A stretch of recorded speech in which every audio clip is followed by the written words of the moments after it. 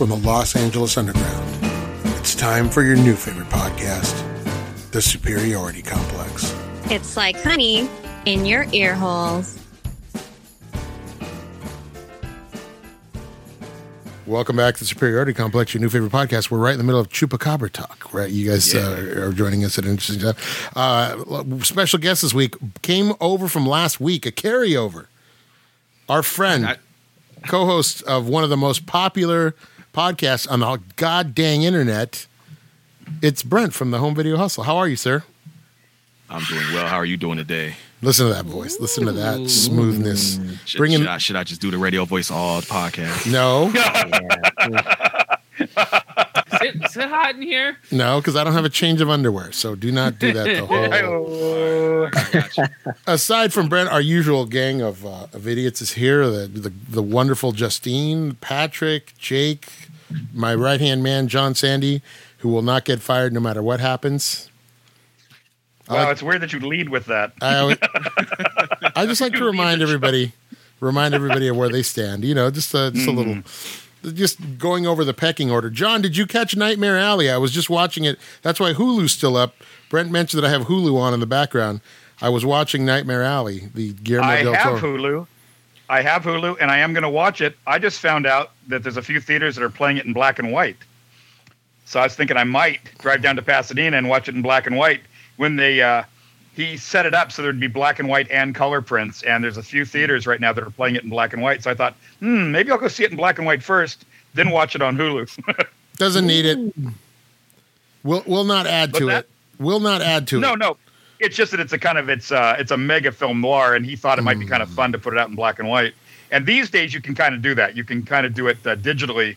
It used to be kind of tough. You'd say, well, it's not true black and white. He said they were actually able to make it look like it was shot in black and white. So they said, let's do a couple prints in black and white. You think I spent however much money this TV cost me that I don't remember now so I could watch stuff in black and white?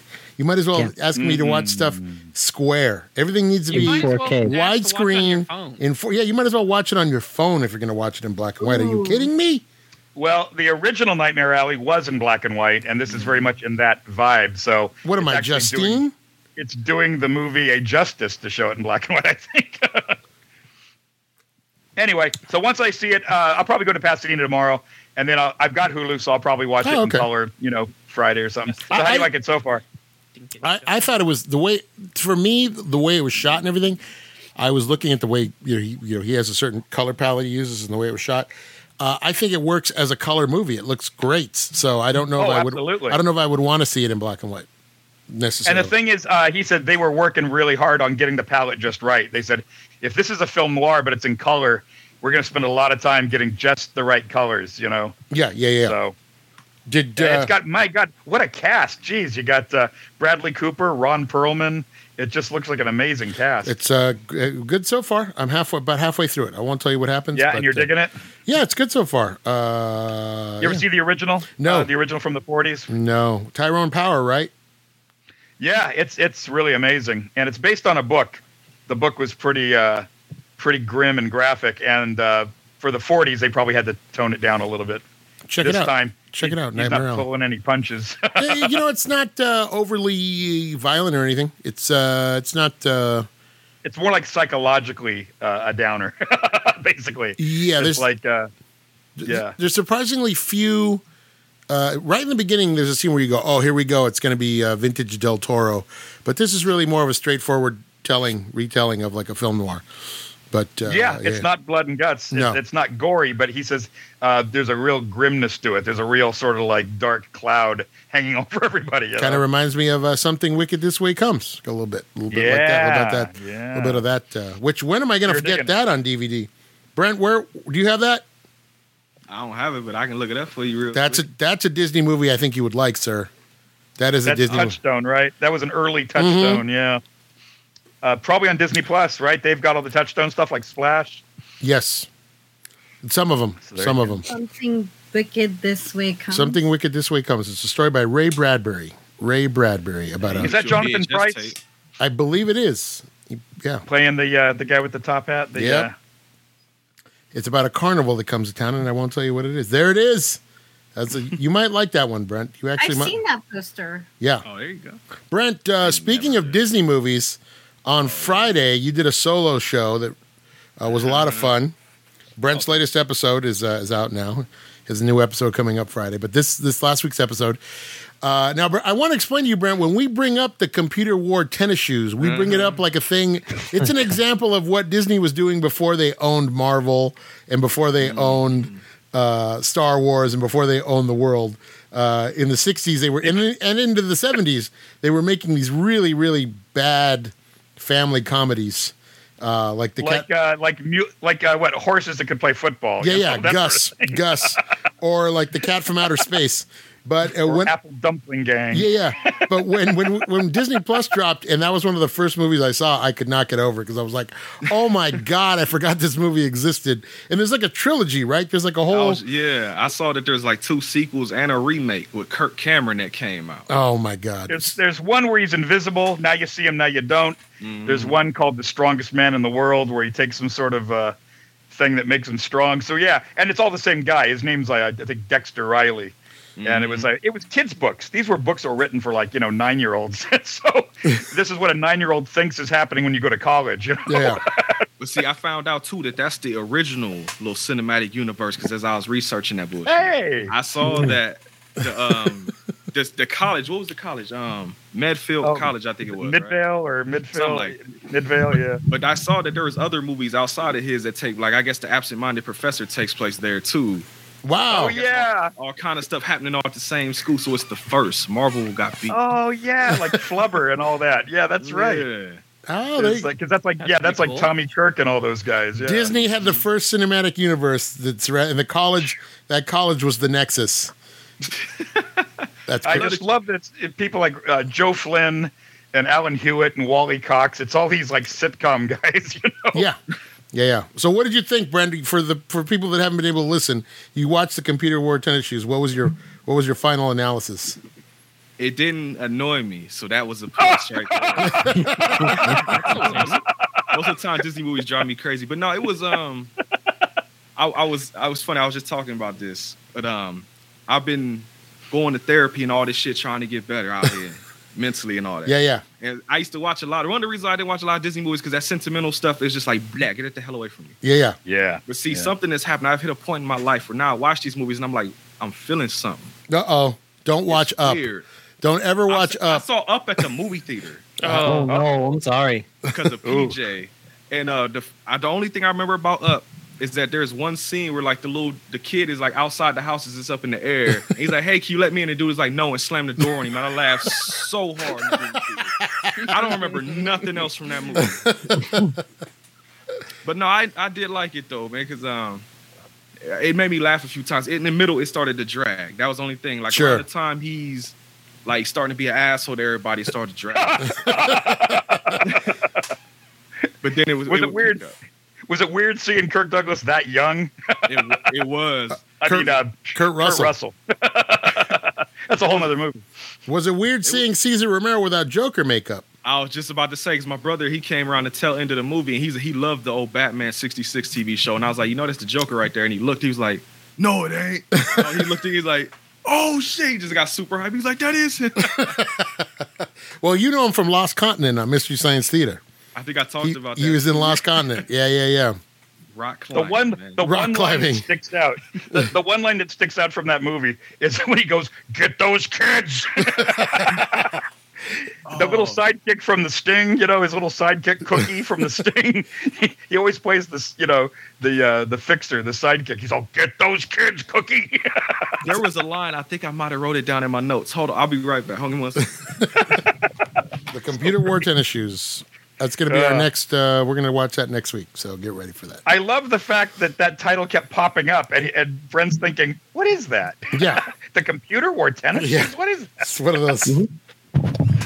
I love. At one point, Brett, I was cracking up in the on your show when you were talking about how he's driving and he's trying to study. He's got the notes taped to the window, and you thought he was going to die, and they were going to rebuild him like the Bionic Man. I legit thought that's how the movie was about to go, because I'm like, oh, he's dead. It's raining and everything too. I'm like, he dead as hell. Are they driving a dune buggy? I think they got like a dune buggy, right? The At kids. the end, Cesar Romero and them are driving it at the end, chasing. I'm going, wow, when's the last time you ever... I haven't seen a dune buggy in like 50 years. I haven't seen a Doom buggy since E-God. That was the only time. But no, it was the first note I wrote. I just burst out laughing immediately because the first thing they say in the movie is they're complaining to the dean. They're like, we can't afford a computer. And I burst out laughing because I'm like, I got this laptop, there's one over there, and I have another one over here. And I got the damn game system, so it's just the antiquatedness of it is that's one of the things I enjoyed about it. It takes up a whole room, right? Their computer takes up a whole room, doesn't it? Yeah. Yeah, it looks like this fucking Enterprise deck. Yeah. Mm-hmm. Yeah. It's like an old UNIVAC system or something, like giant tubes. It's got like the turning wheels and stuff. And all that. Yeah. Remember the commercials for Control Data Institute, John? They would always run during the middle. Control Data Institute. You would just see the tape, the reel to reel. That's what it would show. It all looks like a 4-track tapes. Yeah, you're like, wow. The future is now. Like the Jetsons, it takes up the whole building, Speaking of Disney, last week, guys, I don't know if we have listeners at Disney. I don't know. I know Justine's cousin was once highly placed in the organization, but I don't know if there's anyone that listens there now. But apparently, when we got done with the podcast last week, I flipped on the Book of Boba Fett, and who do I see appear but our old friend, the Mandalorian? Dude, fucking same. In what was the best episode of the season so far, Boba Fett was not in one scene. He did not appear at all. God. He is mentioned but not seen, and that was the best episode of the season so far. Did you catch it, Brent? I did. I didn't see the latest one, but I did see that one. Did you guys catch it? I saw the one today. And I haven't seen the one today. I haven't seen the one today, but last week was today I'm not going to lie, guys. It's a slight Boba Fett's in it for about a minute, so I want you guys to know it's not quite as highly rated as. But it's right to our point, right? Like, we don't want old shit. Give us new characters, new people in this world, so we can expand the universe and enjoy creative shit. Not let's try and rehash, what works. It's a huge galaxy.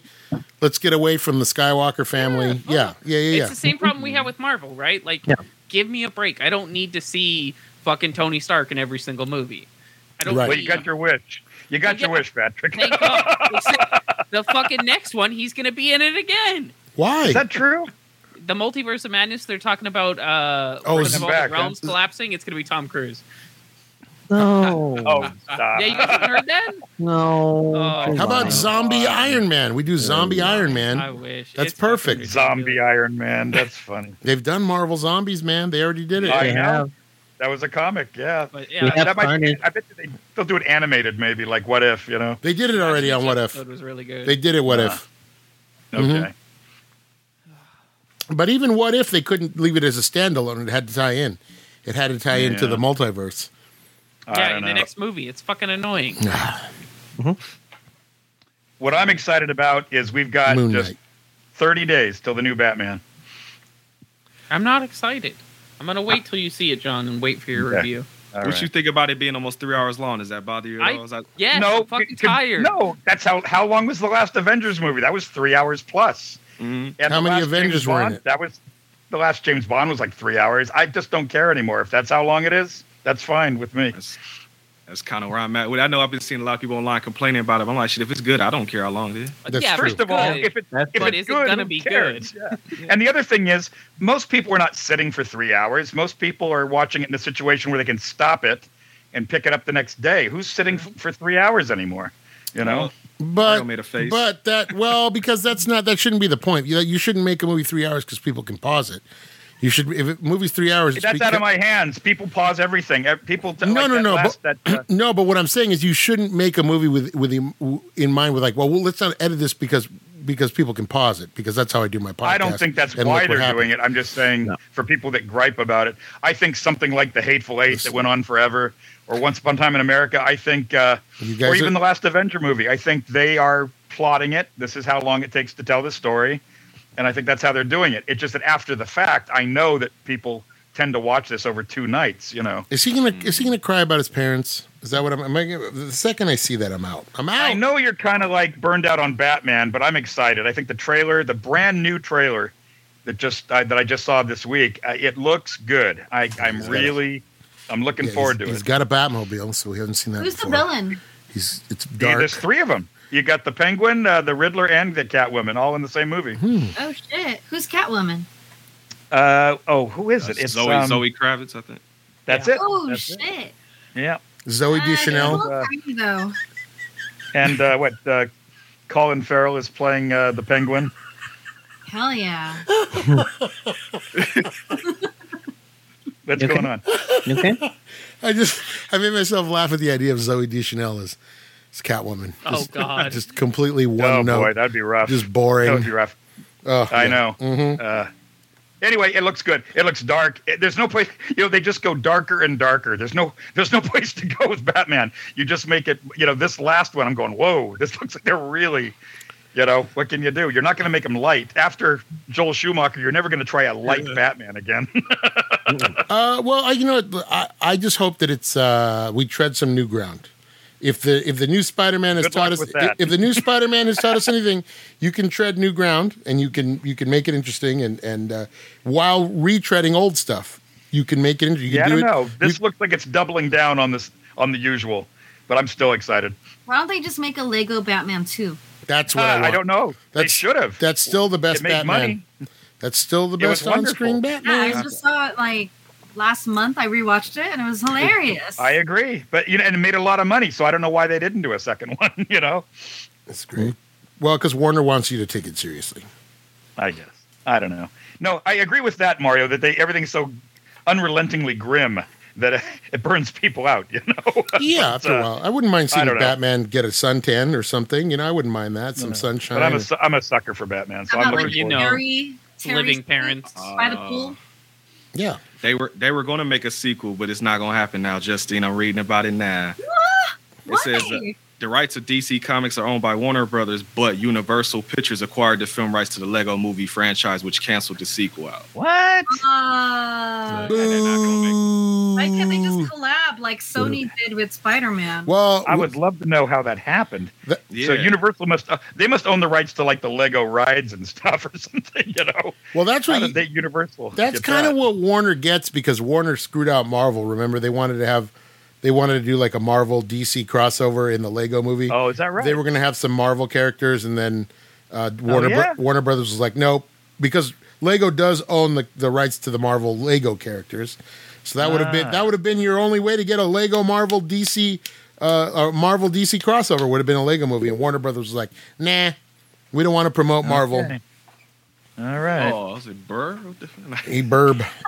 Yeah, what is that? Burb. What does that mean? Is he cold out there? Yeah, burb. He saw a bird. BRB. I was like, break room? Be right What does that back. mean? He said, be right back. Ah. He went to an Airbnb.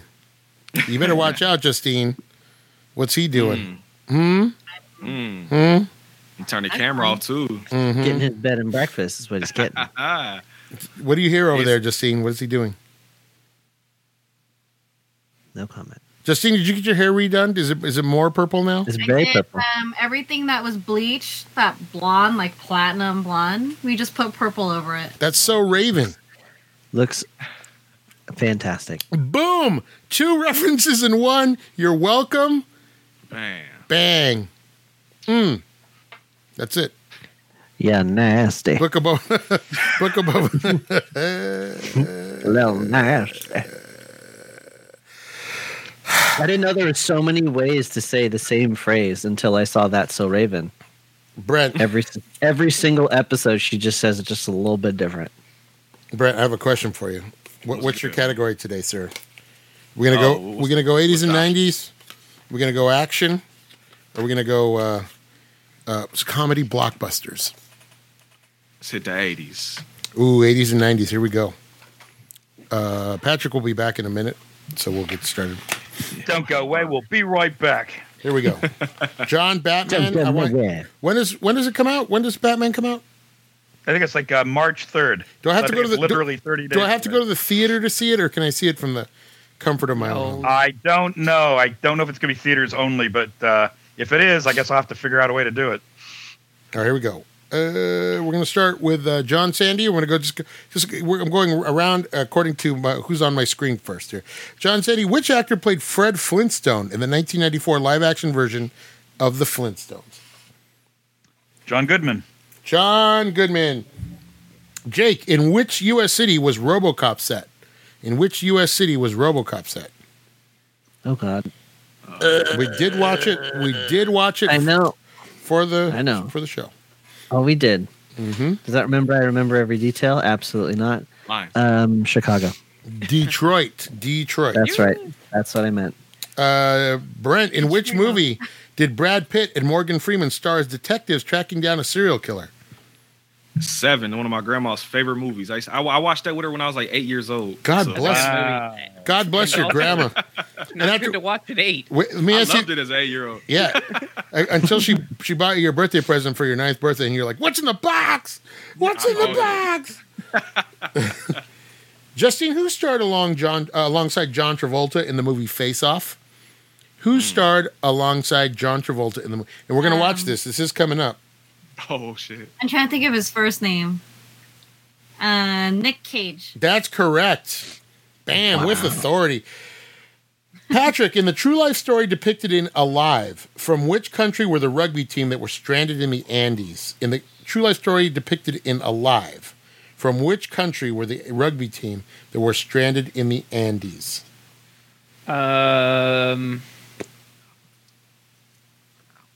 Is it Belgium? No, they were from Uruguay. Oh, Wrong too. Uruguay.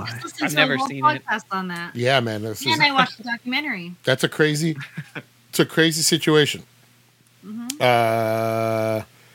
John, in which 1999 teen movie is a modern adaptation of My Fair Lady? That one's easy. Just say the question again one more time. Which 1999 movie is a modern adaptation of My Fair Lady? Which 1999 teen movie is it? It's a teen movie. Yeah. I have no idea. She's All That. She's All That. So who's left standing? Brent and I almost said Brent and PJ. Brent and Justine. Where? How is PJ? How is PJ doing? Oh, he's doing good. Last time I talked to him. Please send him our love. All right. I got you. In Flashdance, what job does Alex do by day? In Flashdance. Is that me? That's you, Brent. She worked at like a factory worker, right? No. Like a steel mill. Yes. Or something like, there it is. I did the metal factory. She works as a steel mill. All right. That's okay. So you're still alive. Justine, in what movie did Keanu Reeves play a federal agent called Johnny Utah? Oh. In what movie? A federal agent? In what movie? Johnny Utah? Johnny Utah. Federal agent. And he they reference it in what's the movie? I can't think of it now. In Hot Fuzz. They reference it in Hot Fuzz. I know. He just wanted to go surfing, Justine. That's all he wanted to do. I can't think of the name. Hold on. He was hanging with Ghost. He fucking hates Patrick Swayze. He's doing amazing.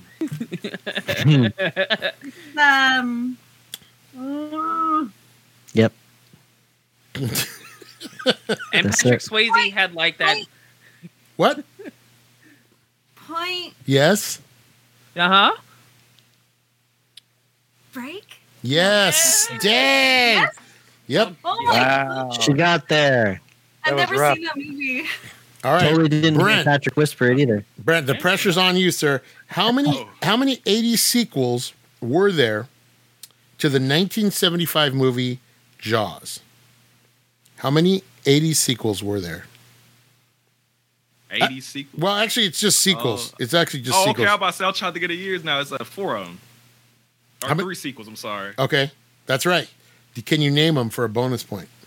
Jaws 2, Think. Jaws 3, Jaws the Revenge. It's Jaws 3D, sir, but we're still gonna Oh, count Never that. get bonus points. You can't Which is get the one where they go, you can't this get- time what the hell? personal. that's Jaws the Revenge. This time it's personal. Justine, that was my mom. in which 1994 movie does Charlie Sheen play a maverick skydiving instructor? In which 1990 Charlie Sheen, What year? 1994, plays a maverick Hot shot. No. Hot. No. hot shit.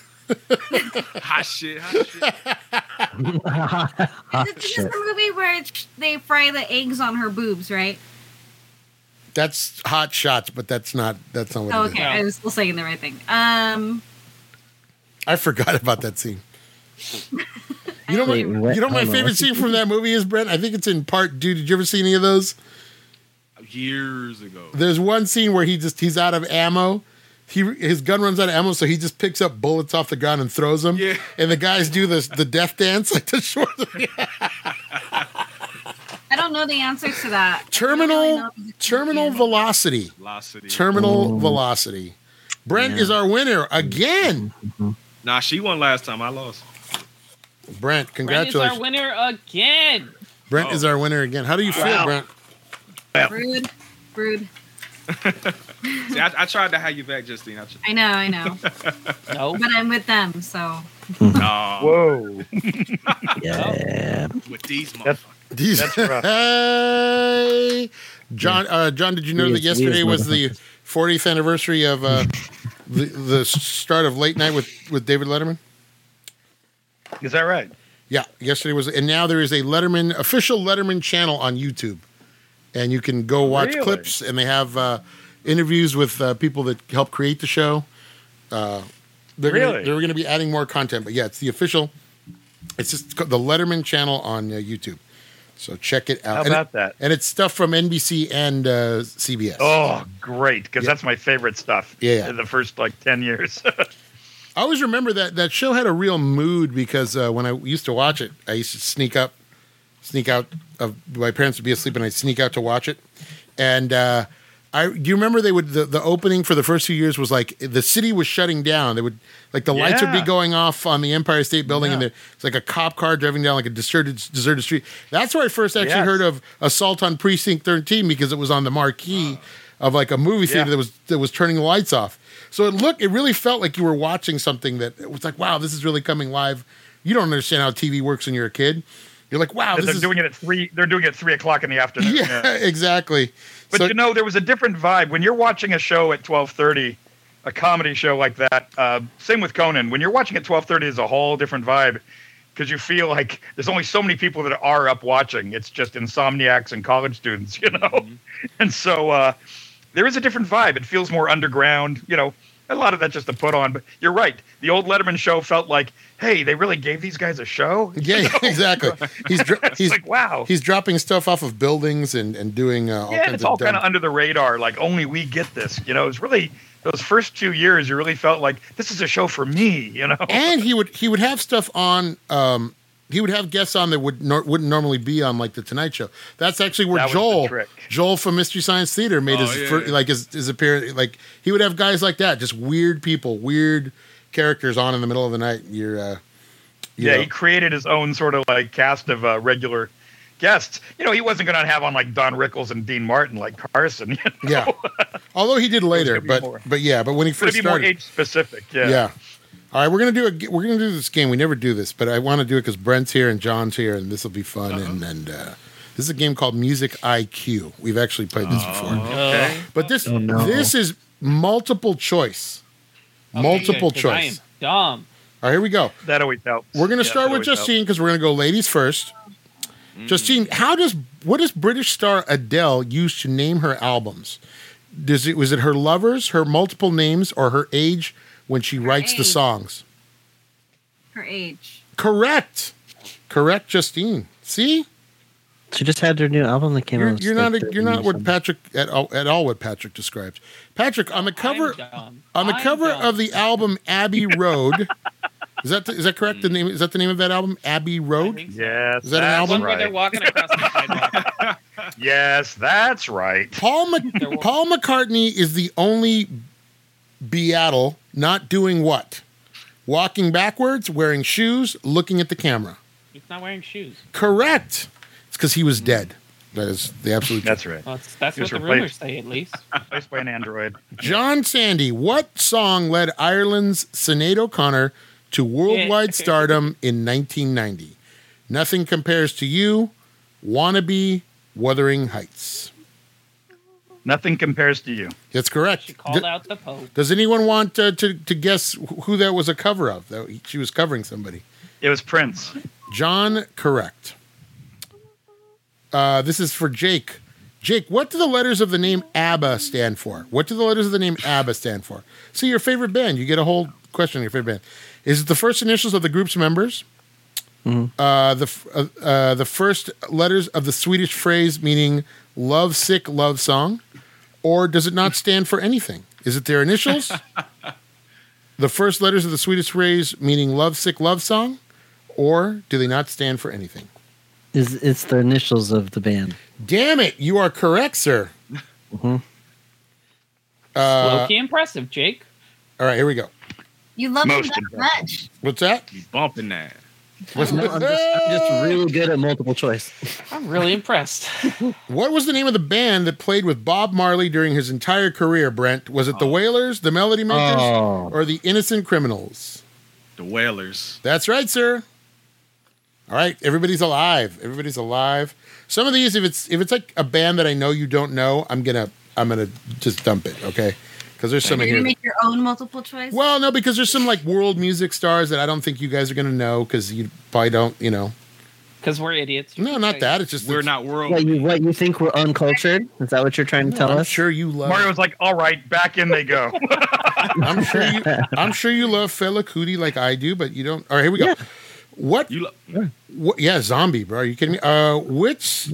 Not gonna say it. Not that zombie. Which famous band shares its name with types of electrical current, Justine?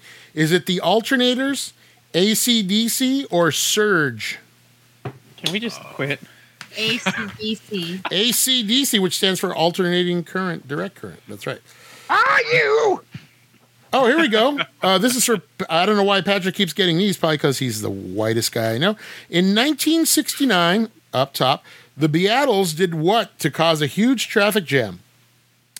Did they play in a tube station? Did they play a rooftop concert at lunchtime? Or did they play for free in Hyde Park? Rooftop. That's right. Rooftop. That's right. Mario, did you ever finish watching that? I will. Eventually I will. Martin ruined it for you. No, he did not. Yeah. All right, here we go. What was the name of the rap band that Amy Winehouse founded at the age of 10, John? The rap band that Amy Winehouse founded at the age of 10. Was it Rhythm and Tunes, Sweet and Sour, or Body and Soul? Rhythm and Tunes, Sweet and Sour, Body and Soul. That's tough. That is a tough one. God, I never heard this. Wow, that's news to me. I I'll watched just a have to- documentary too, and I don't think I know that answer. I'll just guess. Yeah, I'll say Body and Soul. Sweet and Sour, John. Sweet and Sour. I apologize. But we gotta get tough. We gotta get tough. Jake, which group's guitarist is known as The Edge? Is it Kiss, the Rolling Stones, or U2? U2. You said Edge? YouTube. Yeah, The Edge. Which group's guitarist is known as The Edge? Kiss, the Rolling Stones, or U2? I don't know, Kiss. Nope. You No, You said know. it like 5 times. I thought you were just I have telling no- him at that point. Voyage. No. Oh, here we go.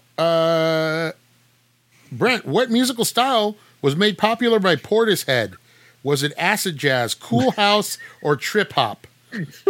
Acid jazz, cool house, or trip hop? Trip hop. Correct. Hey! Holy. I thought Mario was just trying to get us out right now. Oh, no, I'm not, because look at this. Justine, which Spice Girls hit was designated most annoying song?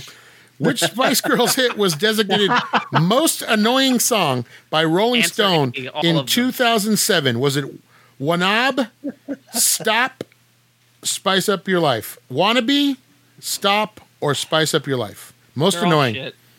Most annoying. Hot takes. 2007. Hot takes. Ask a fan for the most annoying song. That's perfect. Yeah, that's rough. That's That's rough. Yeah. Why I not? don't think It's got it. Rolling Stone said it. Yes. The magazine, The not magazine. the band. The magazine said it. Spice Girls hit was designated most annoying by Rolling Stone magazine in 2007. It's "Wannabe," "Stop," or "Spice Up Your Life."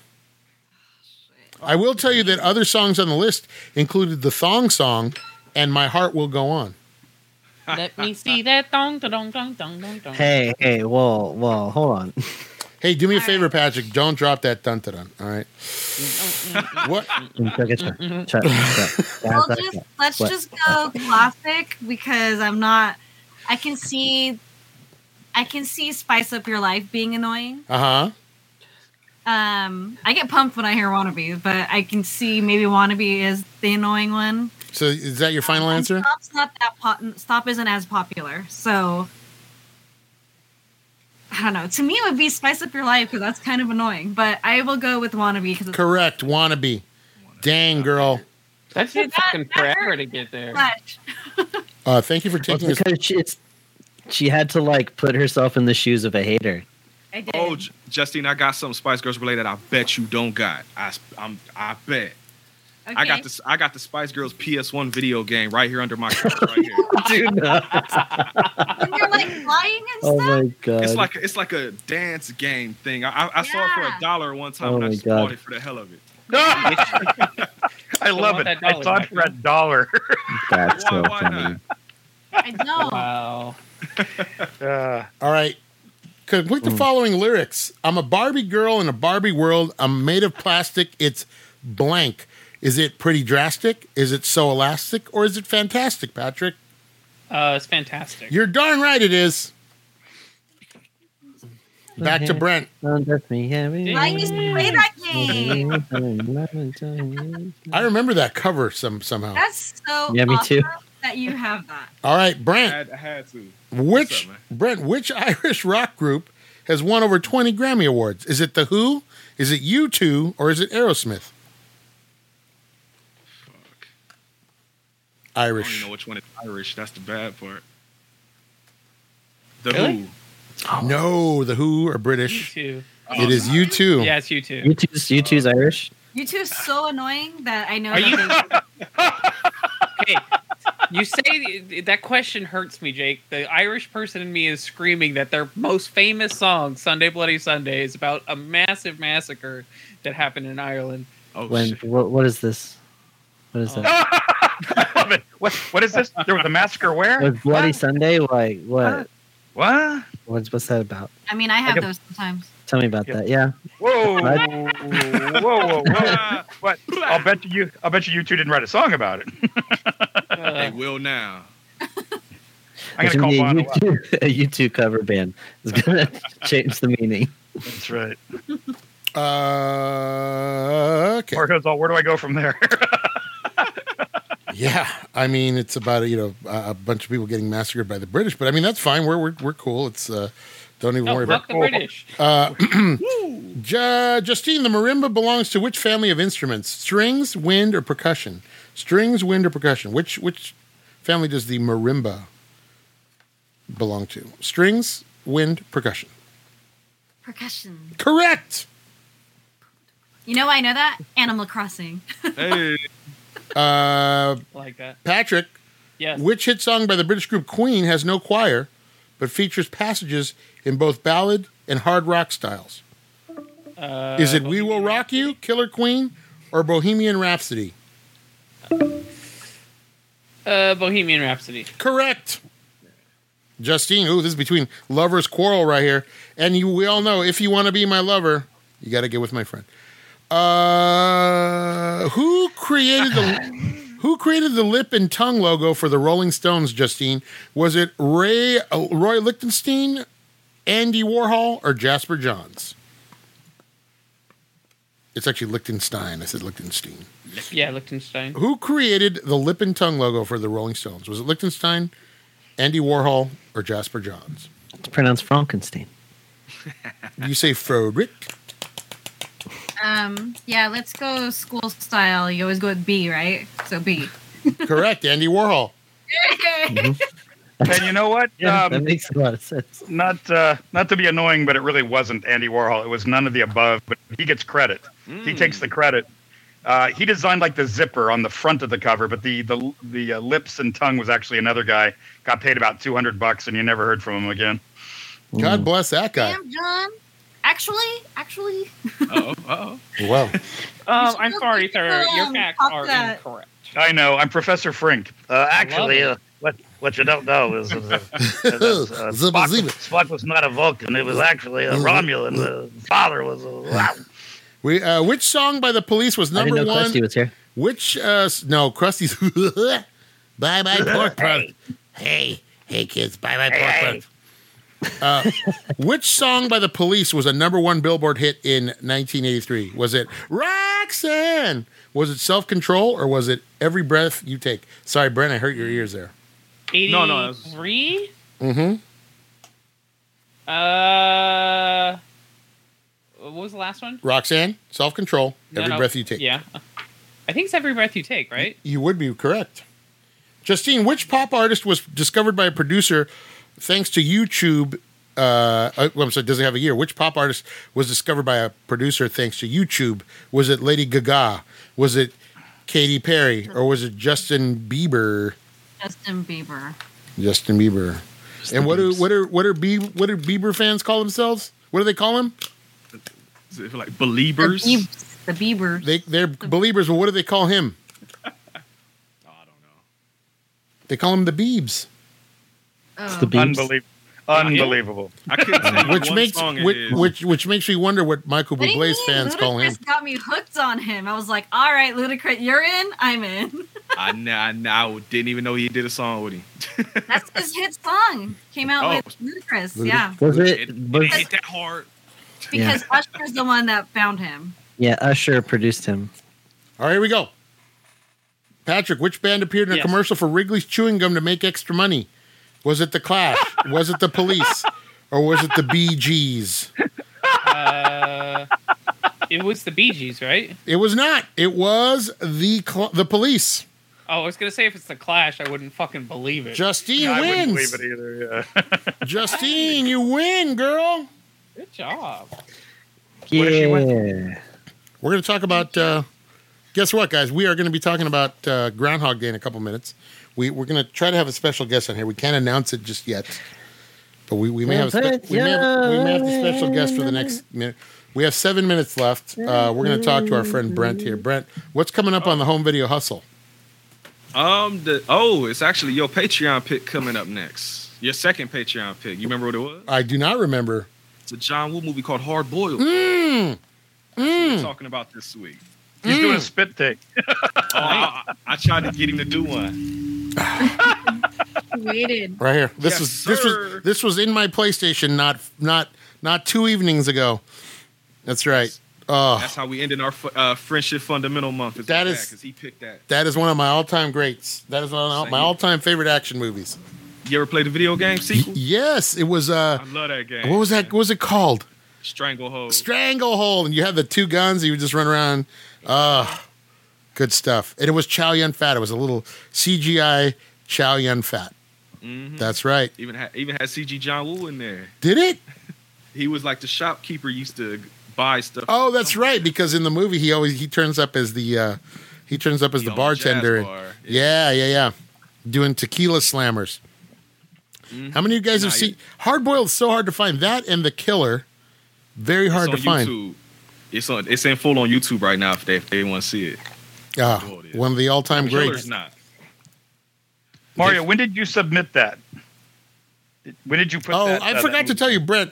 John is very interested, but I told him, I said it may be like a year or two because I think it took you guys 2 years to get to Assault on Precinct 13. It was literally we're trying to get to them quicker now. It was literally the last movie out of that bag, the initial bag. I remember. So how long was it for this? That was one? PJ's fault, though. It's because I made him watch Dune, and they're like, "Fuck this shit. Why are we letting Lessons pick?"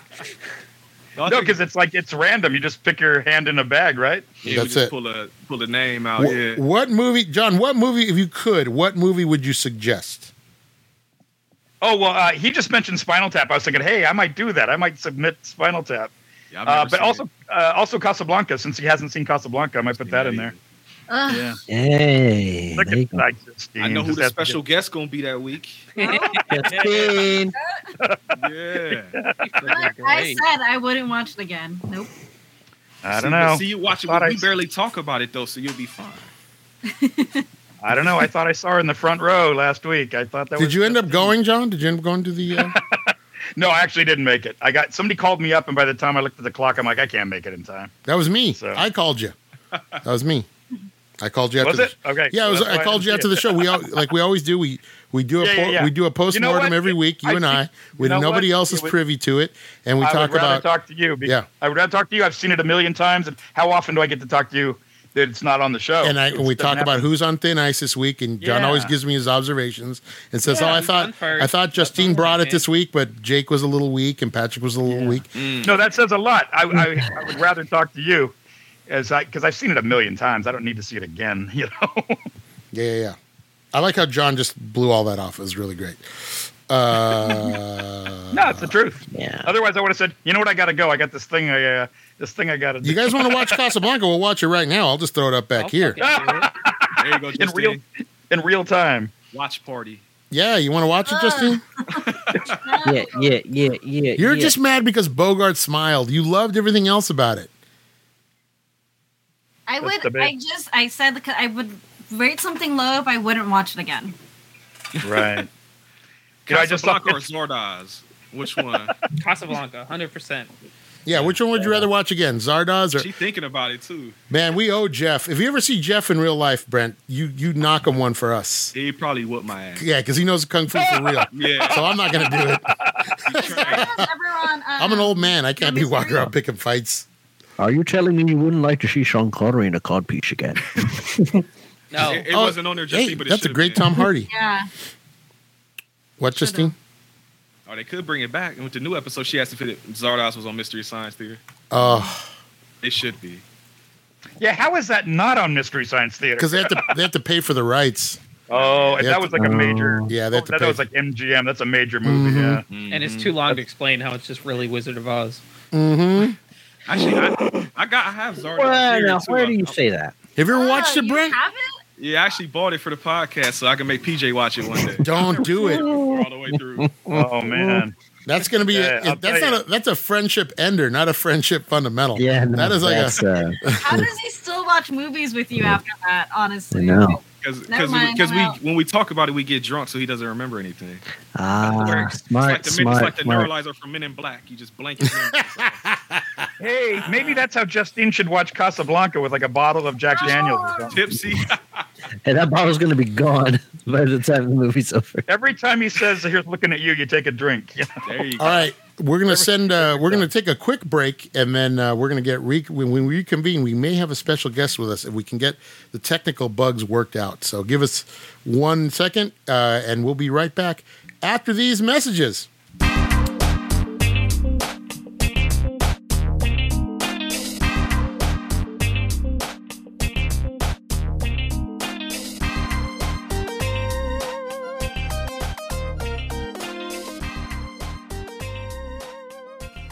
Hey, welcome back to the Superiority Complex, everybody. We had a nice little break there, and in the break, we not only have one special guest. Our friend Brent is here, obviously. We have two special guests, and we have a very, very special guest. His podcast, Rock Solid, is consistently one of the highest ranked on iTunes for music podcasts. He's had tons and tons of great guests, including myself 3 or 4 times. I'd say a bulk of our regular contributors, listener-wise, Eric of Aragon, Michael Bagford, of course, come from his fan base. And I'm talking, of course, about the great Pat Francis of the Rock Solid podcast. Hi, Pat. Hello, guys. How are you guys doing? We're great. Solid. All Great. good. Yeah. Hey, Pat, who's your guest this week on the show? This week it's my oldest child, Ezra. But then next week the rest of the month we have like Joan Osborne, Marshall Crenshaw, Urge Overkill, and Wolfgang Van Halen. So Urge Overkill. Yes. No kidding. Wow. Nash and King, both of them. I just interviewed them yesterday. They were really fun, really Wow. No kidding. Yeah, Johnny, Love those guys. you're stuck on this love those podcast. You're stuck on this. Poor John. Poor John's stuck with us. Zip them up, John. Zip up those pants, John.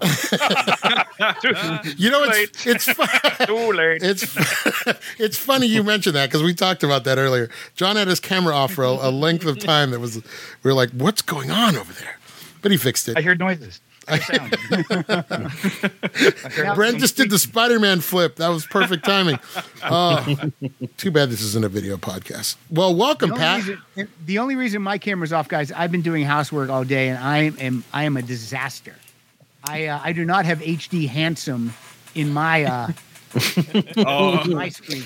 Well, you didn't wear the, what did you refer to? You didn't wear the Suge White look, and so Suge White. all credit to Pat Francis for that joke. But yeah, I didn't notice the medallion earlier, Brent. Good eye point.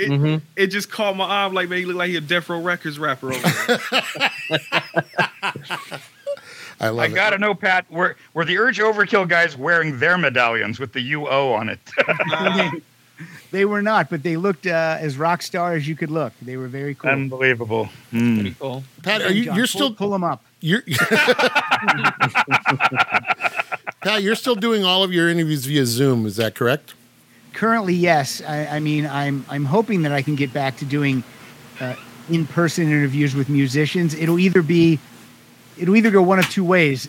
They won't want to do them anymore because it's so easy to do it from home, or they'll be so excited to be anywhere else that they'll come and do them live. So we'll figure it out. Yeah. You know, you've had a great year over there, though. I mean, you're, in a lot of ways, we talked about this before. COVID's really worked out for your show because a lot of people that you couldn't necessarily get to come down to the studio will do a Zoom interview. So it's kind of right. I mean, look, I love COVID. I mean, I don't know if that's PC or not, but bring it on. Bring on all the variants. You're working on the variants. Hey, here's one. The rock solid variant. Is there any? I desperately need to interview Carly Simon, so bring it on. Oh, Carly, that'd be great. Yeah. Oh, Carly Simon, man, great. Yeah, is that the Holy Grail right now for you, Carly Simon? Because it was Pat Benatar for a while. No, the Holy Grail is seriously Chrissy Hynde of the Pretenders. No, because then that's the number one on my list. Yeah, because then we go into the through. We get the Kinks that way. We get the through line to the Kinks. At least Ray Davies. I think I'm going to get Dave this year because he has a book coming out. Oh, nice. Wow. Well, I will probably just hang around the studio for that. I'll probably just drive by the studio that day, Pat. I will definitely drive by. Can I sweep up? Can I just sweep up behind you? You need a Mexican gardener for the day? Because I'm there for you. I'm there for you. Take care of the village green, Mario. Hey, there's a reference for you. Well, this week we watched a little movie called Groundhog Day. And so, Pat, what we do now on the Digital Movie Club is we have someone give a synopsis, and then we'll have Patrick read the actual synopsis, so we see how close they get to the synopsis. Would you like to give us a brief synopsis of what Groundhog Day is about for people who might not remember or haven't seen it, which I don't think is a huge number, but you know, you're our guest. You're asking me to do that? Yeah, give a synopsis? Yeah. How dare you put me on this spot? Mario's all, you've seen it. You were in this movie, Pat. You were actually there. I don't know how to log line it. It's a weatherman is trapped in the same day over and over until he finds love. I don't know. That's perfect. That's it. That's how you nailed it, Until he Pat. becomes a better man. Yeah, that's a good there one you too, go. Justine. That's why you're one of the people that I enjoy. Whoa, that's one. Yeah, That's Yeah, one. we didn't one have to slip. say it. We already knew that one. That's smooth. Patrick's happy because he knows he's the other one because they Yes. That's right. We know the other one's John, okay? Don't get my hopes up. Pat doesn't like anybody. That's the whole thing about Pat. Oh, that's not true. That is not true. That's not true. My wife's okay. Your wife does. Shout out to Pilar. She's great. Truly one of the greats. And actually, do you want to give her her website or her business a plug real quick? Yeah, I do. OnThePage.tv is her website. She is the premier screenwriting teacher in Los Angeles. Wow. I'm not afraid Big to money. say that because I believe it's true. And she is a wonderful, just a wonderful person in general. And look easy on the eye. And makes a mean bowl of chili. That's all. Bowl of chili. Yeah. And that's a euphemism. Hey, how you doing? All right, Patrick, do you want to give us the breakdown of Groundhog Day? Groundhog Day released in 1993 on February 12th, a little bit late, directed by Harold Ramis. Got an 8 out of 10 on IMDb, a 97% on Rotten Tomatoes, with a budget of $14.6 million gross box office worldwide. Do we want to do an HVH and guess? Oh yeah. Go ahead. Yeah, in honor of our guest Brent, we'll try to guess the box office. Brent, what's your guess? What was the how much it cost, Patrick? It cost to make $14.6 million. This was a huge hit at the time, I remember. So, Justine, do you want to wager? 80 million. Why not? Brent says 80. Ooh. 1 billion. 14. I was waiting on 81. 114? $1 114 million? Jake? Yeah. Let's keep it an even 100. Say 100 million. John Sandy? I'll say 95. 95? Patrick? I'll say $95 million $1. Oh, there it is. I was wondering. Where's There Bob we Barker? go. Yeah. Patrick? I know it. I'm reading it. Oh, that's right. Okay. What do you say? Go ahead, Patrick. You say 95 You say 95 million and $1, Pat? That's what I say. I'm going to say 101 million because nobody went over. Son of a bitch. Leave it to Home Video Hustle to get close. It was $71 million. $71 million. Very nice. To be fair, he does it for a living. He gets, ratings and dollar amounts for movies. Yeah, all the that's time. what he Here's does. it more often, yeah. A whole notebook's full of them. So, Pat, before we give our thoughts on the movie, tell us what it was like. You were living in Pennsylvania, and this production rolls up. How did you guys? What was going on? I was actually living in Chicago. They didn't film it in Pennsylvania. They shot it in Woodstock, Illinois. What the hell? Yeah. So I was a full-time stand-up comedian at the time, but this came up that they were looking for extras, and they would want you to commit to 6 weeks, and I was fine with that. So I went down and met with the people, and I guess they liked my look, and I was personable, and so I was hired as one of the extras because they needed people to be there all the time. You needed to see the same faces all the time, because it takes place over the same day. So that was I got hired for that, and it was a blast. Sounds like a lot of fun. So much fun. Did you guys all get to obviously you guys were there for 6 weeks. Did you get to mingle with the stars of the movie, or were you guys kind of kept separate? I'll tell you what, the stars did interact with the people between shots and stuff. Robin Duke and Chris Elliott and Andy McDowell and Bill Murray and Harold Ramis, certainly, and Tobolowsky. It was like a community because it was shot not in Hollywood. That's a real town square. That's not a bunch of facades. That, Brent, you know that word, facade. I know how to use them. So, they shot everything right there. It was pretty cool. Wow. The whole town square was a set. That's cool. That's awesome. And you were in the movie. We see you as a police officer in. Yeah. It's like about halfway through the movie. I'm right there when they do the ceremony. I'm standing at the fence perimeter because those people could get rowdy, and my motivation was to, fuck them up. Try to get near the groundhog.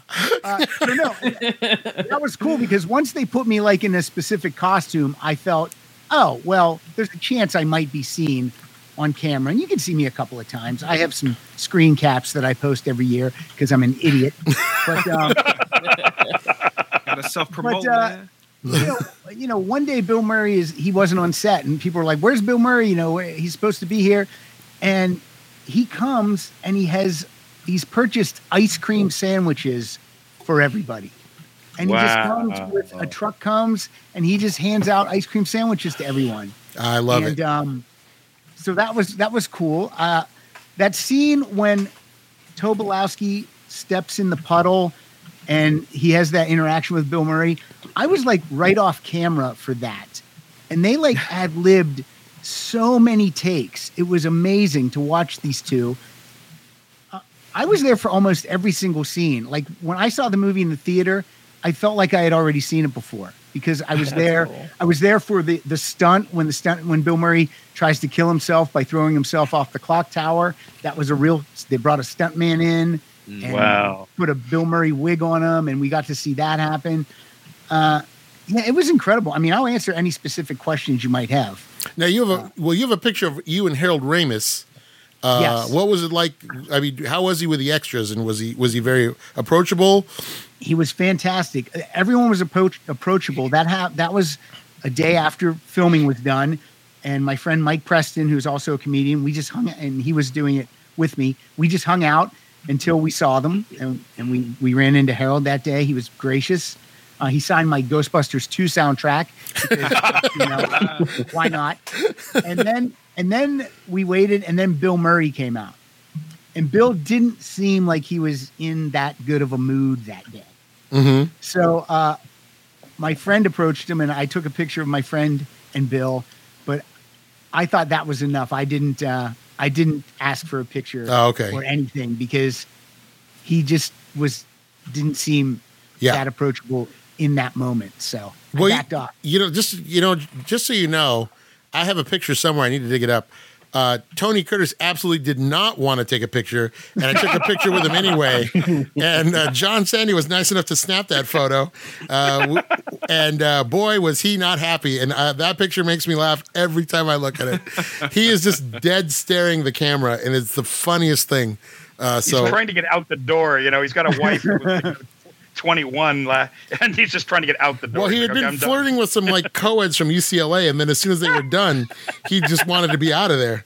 And I was like, Mr. Curtis, I love you. Was it like a cartoon? Like he turned and ran out so quickly, but his toupee stayed there for like half a second. See the dust cloud behind him. Yeah, and then it left. But I have pictures with Brian Doyle Murray, Andy McDowell, Robin Duke, Chris Elliott. Chris Elliott signed my one of my David Letterman books. Oh, nice. There weren't that many rules. They didn't say like don't look at Andy McDowell. They didn't say anything like that. Andy McDowell did not seem like the brightest bulb on the tree. Damn. Like someone had a straw hat that had like 3 palm trees growing out of the straw hat. They were woven into the hat. So every time we were around Andy McDowell, I would put that hat on to see if she would mention it, and she wouldn't. And I even got my picture taken with her with that hat on. She didn't say a thing. She was like oblivious. It's so strange. Watching her in this movie, I'm always surprised that she was as, and this is going to sound awful but I'm always surprised that she was as big a star as she was. Yeah. Because she's just kind of a blank slate but I guess that's what you want. You can just put anyone next to her and then, bounce the lines off her, and there you go. Yeah. But her and Murray did not get along. Ooh. There was a little bit of tension with those two. You could see it. Oh. Yeah, you could see it. And Brent, they would have to have a chat and then come back to set. And Brent, do you have any questions? You're a fellow movie podcaster. Do you have any questions for Pat? It's funny. He actually legit just answered it because I wondered watching the movie. I was like, I wonder if they actually liked each other off screen. 'Cause I don't know. It was a vibe I even got watching the movie. Yeah. Like something was going on. Yeah. And then makeup wise, Andy McDowell has a little bit of a mustache problem. Touching that up a little bit. Oh no. Yeah. Hey Pat, I hate to ask this one, Well, then but don't. I have heard that I heard that Harold Ramis and Bill Murray they had some arguments on that movie, and they really didn't patch it up until he was almost on his deathbed. Damn. Yeah, I did not see anything like that. If that happened, then that happened not around anyone. That On the happened locations, behind closed doors, because they were nothing but friendly and fun with each other. Cool. And, I just thought of something. I have a great story, guys. So one day this woman shows up with her kid, and her kid's in full Ghostbusters costume. He's got the pack, and he's got everything. And Harold Ramis sees the kid, and he says to Murray, he says, "Hey Venkman, we got a little Ghostbuster here." And they went over and talked to the kid, and they called each other by their Ghostbuster names. Oh, that's awesome! They talked to the kid, and they got pictures taken with the kid, and it was really cool. Like, that was one where I got a little misty. I was like, "Oh my god, Wow, incredible! This kid, these are the Ghostbusters. The kid's talking to them." So that was really cool. Oh man, that tells you all you need to know about those guys. That's great. Yeah, beautiful. And the ice cream sandwiches. I'm very excited about the ice cream sandwich. Did you get an ice cream sandwich? And did Bill? It's funny. And did Bill Murray sign it? I kept my ice cream sandwich. It's framed. It's on the wall. Nice. I'm trying to think some of the scenes that they shot that did not make it to the film. One night, Bill Murray is in full Clint Eastwood spaghetti western. Yeah. And I was like, "Oh, wonder what that," and then I saw the film, and that wasn't in the film, so I don't know what. It's in the movie theater scene when he's. It's in for a quick second. It's only for. And she's dressed like a maid. Yeah. Oh, okay. Well, he gets out of the car. He's got the spurs. He gets out of the car. He's got the poncho and the cigar. And I know another thing that they filmed was, you remember the scenes like when he would play Jeopardy and all that kind of stuff. Well, I guess there were bowling alley scenes where he bowls every day until he can bowl a 300 game whenever he wants. Oh, and so there were those scenes, and those that didn't make it in. You got to be there all 6 weeks, Pat? 6 weeks, yeah, 6 weeks every day. wow, That's so cool. Did you get to go to the rap party? I did not get to go to the rap party. we all got an autographed picture though from Bill Murray. They sent it to us. Hey, shoot. And it's nice. Bill. It's a black and white of Bill and the Groundhog when they're driving around. Oh yeah. And it's not personalized. It just says Bill Murray, but still. Hey man, that's cool. nice. Yeah. And I learned this about filming. They hose down the sidewalk before they film. And if you watch movies now, you're going to see this. The sidewalk's wet. Even Brent's shaking his head. He knows. Mm-hmm. He probably hosed down his floor before he started. It just looks better. The whole place. Yeah, it just looks better on camera. Because I'm like, why are they? Is it supposed to be raining? No, it just looks better. So it's just darker streets. My dad told me that whenever they filmed at LAX or at Ontario Airport, he always goes down. Yeah, it's pretty cool. Hey, I got a little advice for you. When you're working at your grandpa's corn stand and it's dusty outside, you wet the dirt, and the dust goes away. So just so you know. All right. So I'm not sweating it either, Pat, Mr. Hollywood. All right, let's get Pat. Do you want to? I mean, thank you for hanging out with us. Do you want to hang out and discuss, get our observations, or do you want us to cut you loose? It's up to you, my friend. We're gonna get into the everybody's thoughts on the film. You're more than welcome to stay. I'll tell you what. I have a hard out at 6. Oh, okay. Perfect. No, I'll hang out for a while. Okay. And I'll just listen, and I'll only interject if I have something interesting to add to the convo. Okay, great. Please stay. We're glad to have you. Thanks a lot for those stories, Pat. And look for Pat. I did. If you follow us on Twitter at Soup Complex, SOUP Complex, I did a little. I threw up a little meme.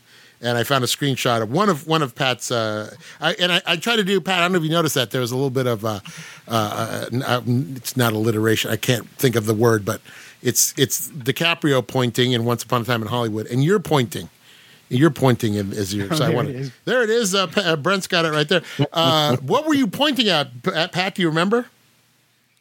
I said, "Look at Andy McDowell's mustache."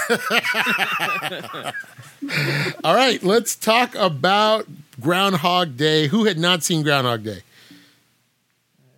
Brent was Brent's never seen. Brent, let's start with you, sir. What did you think? You're a Bill Murray fan. You're a big Bill Murray guy. Yeah, there's a couple gaps in there. What's your favorite Bill Murray movie?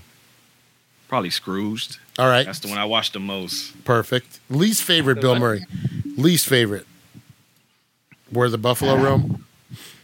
It's gonna be controversial, but maybe I just need to rewatch it because I couldn't get into it. But there's I think it's the Wes Anderson movie. Is it The Life Aquatic? I think it's called. Yeah. I couldn't get into that. Some people don't. Yeah, I couldn't get through it.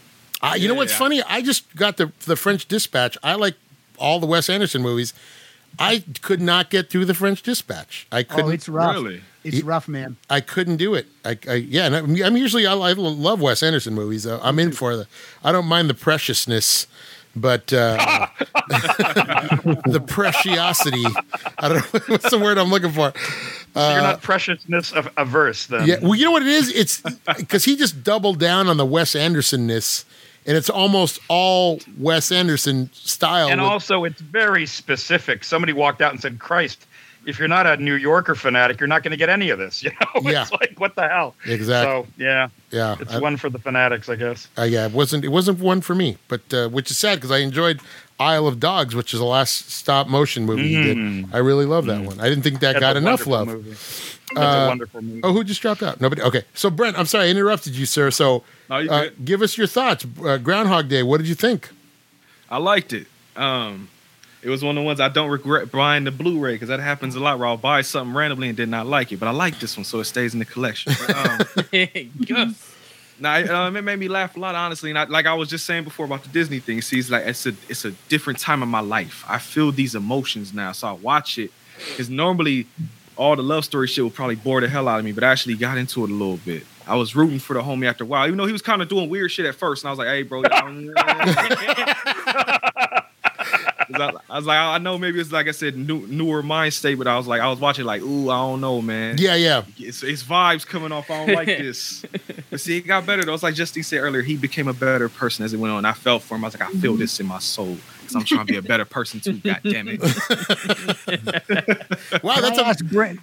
Go ahead, Pat. What's up? Can I ask Brent a question? Of course. Yes, you can. Brent, what did you think about seeing a young Michael Shannon in this film?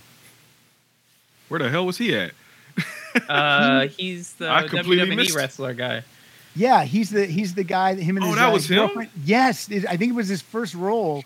And, Wow. And I was there for that scene too, and I was like, I would have in a million years I wouldn't think this guy will be a movie star someday. I just Yeah. thought it was some dumb kid. It's amazing. I didn't even realize that was him. Yeah. I knew though, but when he said when he got hyped about the WrestleMania tickets, I laughed because I think it was WrestleMania '92. Yeah. And I think that was a decent one, if I remember right. So like, if it was like 95, I'd be like, ooh, you don't want them tickets. So Brent, you actually ended up rooting for Bill Murray. By the end, like I said, at first I was like, But then by the end, though, I was fucking with him a little bit more. That's what you wanted, though. That's kind of the vibe they were trying to. He was kind of a creep. Yeah. He was a creep, you know. He was a jerk and a creep, and all of a sudden, and the whole thing is just about him. You know, you understand that it's about trying to make him a better person, not just finding love, but just being a better man. So you took that journey with him. Yeah, I feel like I'm on a similar journey. I ain't doing that type of shit though. But as I say on that Home Video Hustle, we progress and we upgrade, and he progressed and upgraded, and I fucked with that. Well, now The thing that was kind of weird though is I was like, they never really explained like the time warp. I thought there might be some like weird thing that come up at the end or something. They just never really explained. No, they never explained. Don't need to. I will Yeah, tell that's you. probably better that they didn't. It really is nice they didn't put a little bow on it. It leaves it up to you. That it's more about the journey, you know, than the actual. Why did that happen? Like a Twilight Zone, you know. Yeah, I was waiting on something stupid, but it never came, so I was happy. Yeah, it's better that they don't explain it. Yeah. Yeah. What were you going to say, Pat? I'm sorry. I will tell you that in the actual script, the movie takes it. He's there for 2 years. Wow. Jesus. Yeah. Wow. That's it? How long did you think it was, Justine? But you can learn how to play piano. Yeah. Is that what you're telling me? Every You're day? doing all day. You're talking about thousands of hours all day Yeah. long. Yeah. You got nothing to do for 2 years? And some of those you just died. I mean, Yeah. Yep. Put your mind to adjusting. You can do anything you want out I here. saw online That's that it. people were guessing it was about 10 years. Yeah. Well, But that's that's cool, interesting that it was 2.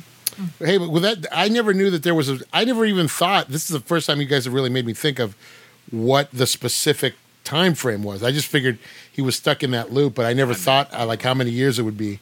I never really thought about that. That's weird that you guys, I don't know, maybe it's just me. I was able to put kind of a few offhand references. You get sort of a fuzzy idea, like, my God, we are talking about he's done this thing thousands. Yeah, you get the idea that it's thousands and thousands of times. Yeah, I guess so. But I don't know why I never. Yeah, but yeah, you're right, Brent. It is great that they never explain it, and there's no pull away at the end of of a guy going, Phil Connors, a picture of a man who can't get it right, and then I love that they just leave it open ended, and it's just it's like the universe is playing this trick on him. I was legit waiting on something like I was like, okay, how stupid could it possibly be? That's what I was thinking the whole movie. Like, how stupid is it gonna be? I was like, it's either gonna be like a pullback shot of like some random dude like that was hitting the background the whole time, and he just smiles and gives a fucking thumbs up or something. Or I was like, even better than remote control with the rewind button on it. Yeah, there you go. Yeah. I was like, either that or which I would actually love this because it would have been dumb to the point where I'd have loved it, but. Cut to the groundhog, like just rubbing his hands together, like, yeah, I did that shit. Fuck that guy. Yeah. Those would have. You know what? I want alternate endings now. I want those filmed. I want those alternate ending films. Justine, you'd seen this before, right? Or is this your first time? Yeah. Well, yeah, I've seen it before. But you'd think that because he killed the groundhog, that maybe it was revenge, and he just made the time go on longer, maybe. See, my ending works. Right. Well, it could be It's a Wonderful Life thing where the where the groundhog wishes that the day just the groundhog wishes like I hope I live forever, and it just keeps repeating the same day over and over. Mm-hmm. Right. This weatherman will respect me.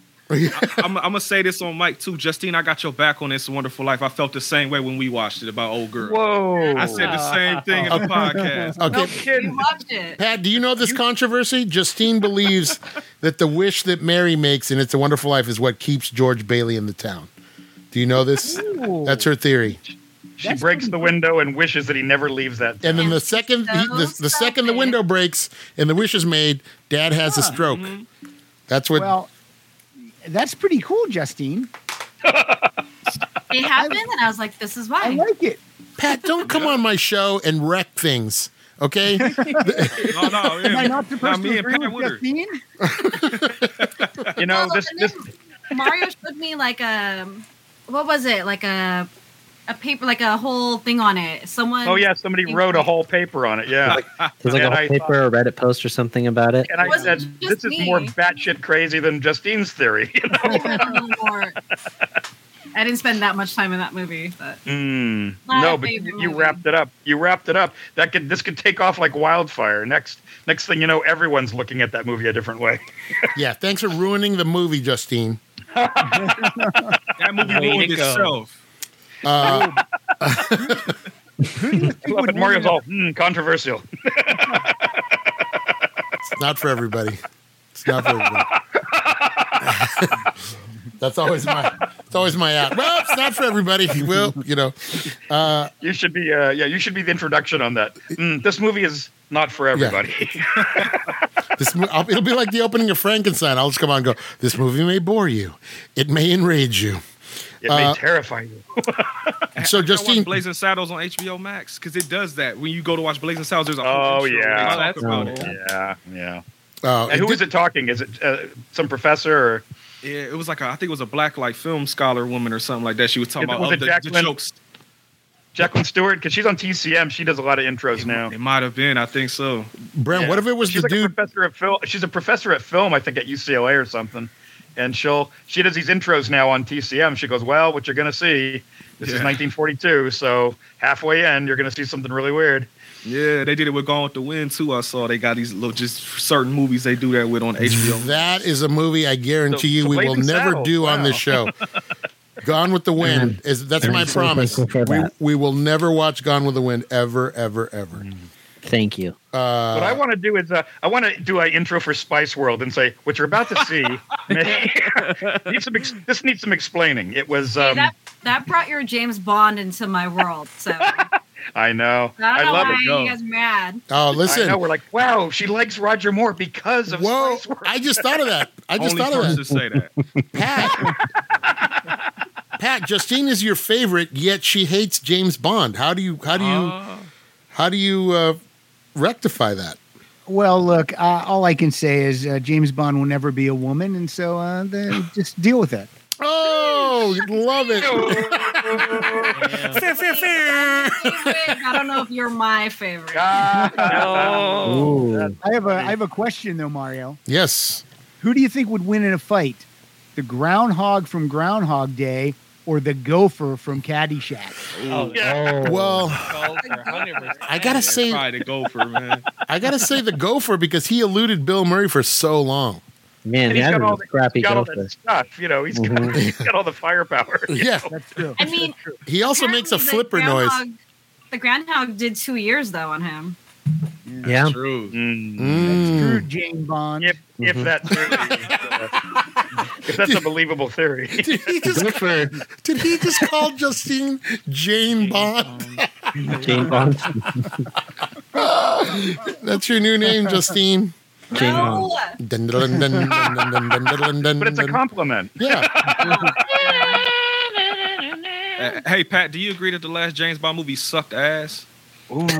Oh, wow. I got to hear look, why. Why, Brent? Okay. Look, of the five, it slots in at number.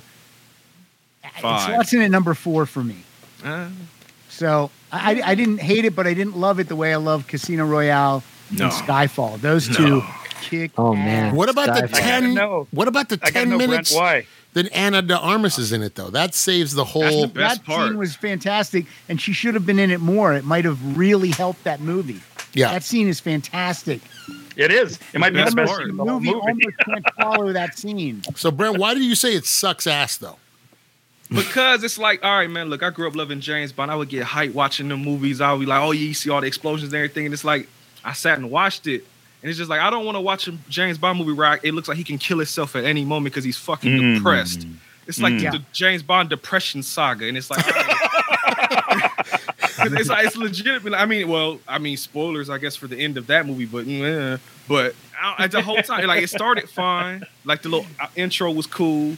Anna de Armas is cool, but then everything after that is just like it just bored me more and more and more as it went on. It's weird. But the finale. Did you have a problem with the finale where he bites it? Where he got Or fucking eats it? nuked. But no, because I had a feeling I'm like they're gonna kill him because the whole movie Okay. I could tell You got because they were playing off of the on Her Majesty's Secret Service. I'm like they're gonna Yeah. kill him.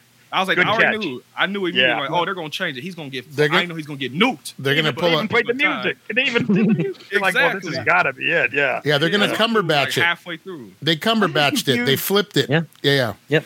I'm Yeah. confused as to why James Bond is falling so hard for these ladies in these Daniel Craig movies. Oh my god. He's like, come on, man. James James relationships. Bond, no attachments. Yeah, But he right. doesn't get married again, right? Yeah, I think. Well, he's had a kid. He's had the kid with He her. got you a know? kid, yeah. Yeah. I don't know. He probably would have if he, He didn't would get have. nuked. Yeah, that's what it was. Would have if That's he what it didn't was take leading it. to. Hey, am I the only one that thinks that he I mean, we're all sad that Vesper's dead. We get it. But he upgraded. It was an upgrade for him. I feel like he was. Why are you depressed She still? was lying to him the whole goddamn time. Fuck her. Really though. Who? Vesper? Anyway, Wait, who was lying?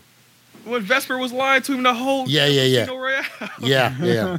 Don't. No. Yeah. Fell in love with a lie. You go away. You drown. Fuck you.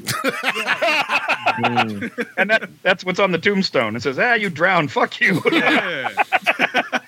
Yeah, great spy work, James. You didn't know she was lying the whole time, dumb. Well, Yeah. we're talking about a guy who gives his actual name when he's on assignment. So World's best we're super not. spy right there. I loved when he said, when they didn't know who the fuck he was, he's all, Bond, James Bond. And they're like, Bond. I'm sorry. Just go up to everybody and be like, my name's Patterson. Dwayne Patterson. Every time. That's what I do when I go out. Bond, Jane Bond. I love Justine it. Bond. Well, yeah. So let's wrap up. Okay. So what did you guys rank? Die Another Day, or what was it? No, Another day to die. no time to Another- die. Dead today, gone tomorrow. I meant to ask you, Pat, too, while we're on, since we're not on the subject of Groundhog Day at the moment. I'm sorry. Are you excited? No, it's fine. Are you excited? Well, John's here because John is hyped for the new Batman movie. What do you think of the new Batman movie? Because Batman, in case you want, Pat is the ultimate Batman fan. Maybe him and John might be tied for ultimate Batman fan.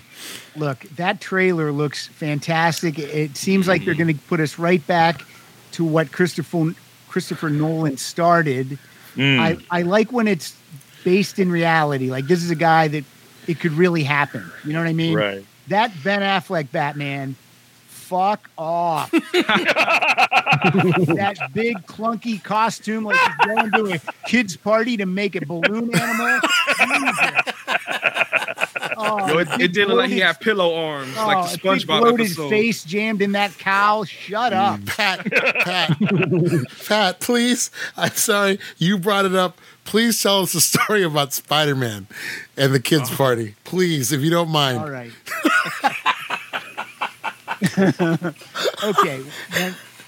When I first moved out here, I did kids' parties on the weekends to make ends meet. And they were lucrative. And I did some celebrity parties. I was at Nikki Sixx's house.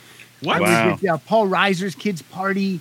Wow. Lee Iacocca, who didn't tip, that bastard. And, Get fucked. The richer they are. Get drowned. So you would put your costume on in the car. Like if one day I'm doing a party at a public park and I'm Spider-Man, so put my costume on it in the car, and then I have to walk across the park in Spider-Man gear, carrying a bag of bullshit, magic tricks and whatnot. And I'm walking through the park, and these kids yell, "Hey, Spider-Man!" And I'm like, that's cool. Kids, they like Spider-Man. So they go, "Hey, Spider-Man!" And I go, "Yeah." And they go, "You suck." And so Spider-Man can't tell these kids to fuck off. So I'm just like, He should. nice mouth. Damn. Just embarrassing. And then, I'll tell you this. Sometimes I would have to do a Superman party where your face is exposed. I don't look like Superman. And when you show up at the kids' party, you're not really Superman. You're just man. Superman does. And the kids would ask you, like, pick up my dad and throw this car and let us see you fly. And you had to lie to them. Oh, Superman doesn't do that at the party. Yeah. What a piece of crap that Superman was. Nice mouth. I love that comeback. Nice mouth. Okay, so back to you're excited about Batman. You're ready? I am really excited about it. I think it's gonna be great. I really do. And fingers crossed. And It looks really dark. That car crashing the funeral. You're like, wow, this is going to go in some dark places. Yeah. I love it. I'm John's trying to convince me to love it. I'm still. No, I just know that you're kind of over. You're kind of over Batman right now. You like the trash talk Batman. It's the whole Tom Hardy in the next movie theater. His voice, throwing his voice from 2 theaters away. I didn't love it, but it didn't ruin the movie for me. I just wish there were subtitles because I'm like, wow. Yeah. It's like, and then Batman says something. I'm like, huh? He's like, God, I wish there were subtitles. It was Tom Hardy channeling Goldfinger was really hard for me too. But you know what? That's an epic. People like to trash talk it. That third one, I think, is an epic. It's maybe 20 minutes too long, but it works. It's a good way to finish the trilogy. I'm just hoping that in this movie we find out, why did he become Batman? I mean, what happened in his life to make him want to do this? I mean, maybe he was bitten by a radioactive bat or something. There you go. I mean, I hope we find out. I'm curious. I got a friend who says, if I have to sit through one more origin story, and he's talking about all of them, Spider-Man, Batman, he says, I don't need to know. I said, you're 60. Maybe you're some kid. Maybe it's okay to do 10 minutes on the origin. He says, I don't want to see one more origin story at the beginning of a movie. No, they should hand you a pamphlet before you walk into the movie. And you There can you read go. why he's Spider-Man and why he's Batman. Well, that's what was great about the Spider-Man. This last one, it's like the whole trilogy served as the origin story. Yeah. And so right. they send you out of the theater going, okay, now he's out of the shadow of Tony Stark, and now he's Spider-Man. Yeah, and I thought that worked well. Well done. Yeah. Hey, Mario, Yeah. I'm a little annoyed that Patrick is talking so much. Does it happen like this all the time? Well, Patrick, Listening. Patrick and Jake play video games a lot during the show. Am I on a Twitch channel right now? Yeah. Yeah, you're on Twitch. Yeah, live streaming as we speak. Yeah. Yeah, we have it all covered. You're actually in the middle of a TikTok. I'm a multitasker. It's a TikTok live. I'm just trying to be careful. There's a lot of us, and I'm trying to avoid crosstalk. Listen. Well, I'm going to help that out right now, guys. It says that my thing is going to end here in a few minutes. So thank you so much for having me on the show. When this drops, I will tweet and do all that stuff about it, and I'll post some pictures from Groundhog Day. And it was great to meet Brent and Patrick and Suge White and John. Hey. And Jane Bond. Thanks for having me on. Always I a pleasure. appreciate it, guys. Do you want to tell us who your two favorites are before you go, Pat? Well, it's Justine, obviously. Hey. Justine's both of them. Yeah. And then it's- Justine and Justine. And then it's tied for it's three-way tie. And then it's Mario. Perfect. Smart move. Perfect. We're gonna be Brent a close third. yeah. Hey. Somebody love me out here. Yeah, you look for me on Doesn't even go here. look for me on the Rock Solid. We'll be doing a Huey Lewis retrospective. Oh God! I'll see you guys soon. Thanks. Hey Guys. Pat, Bye. thanks for dropping by. See ya. That's the power of love, right there. That's Can I great. say something really quick? What's up?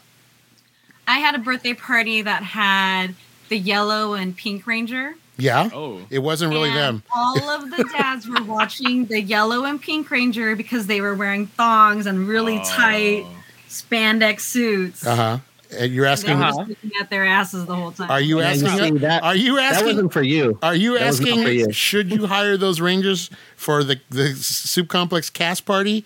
Yes, you There should. go. Yes, you should. That is not for you. That's for the dads.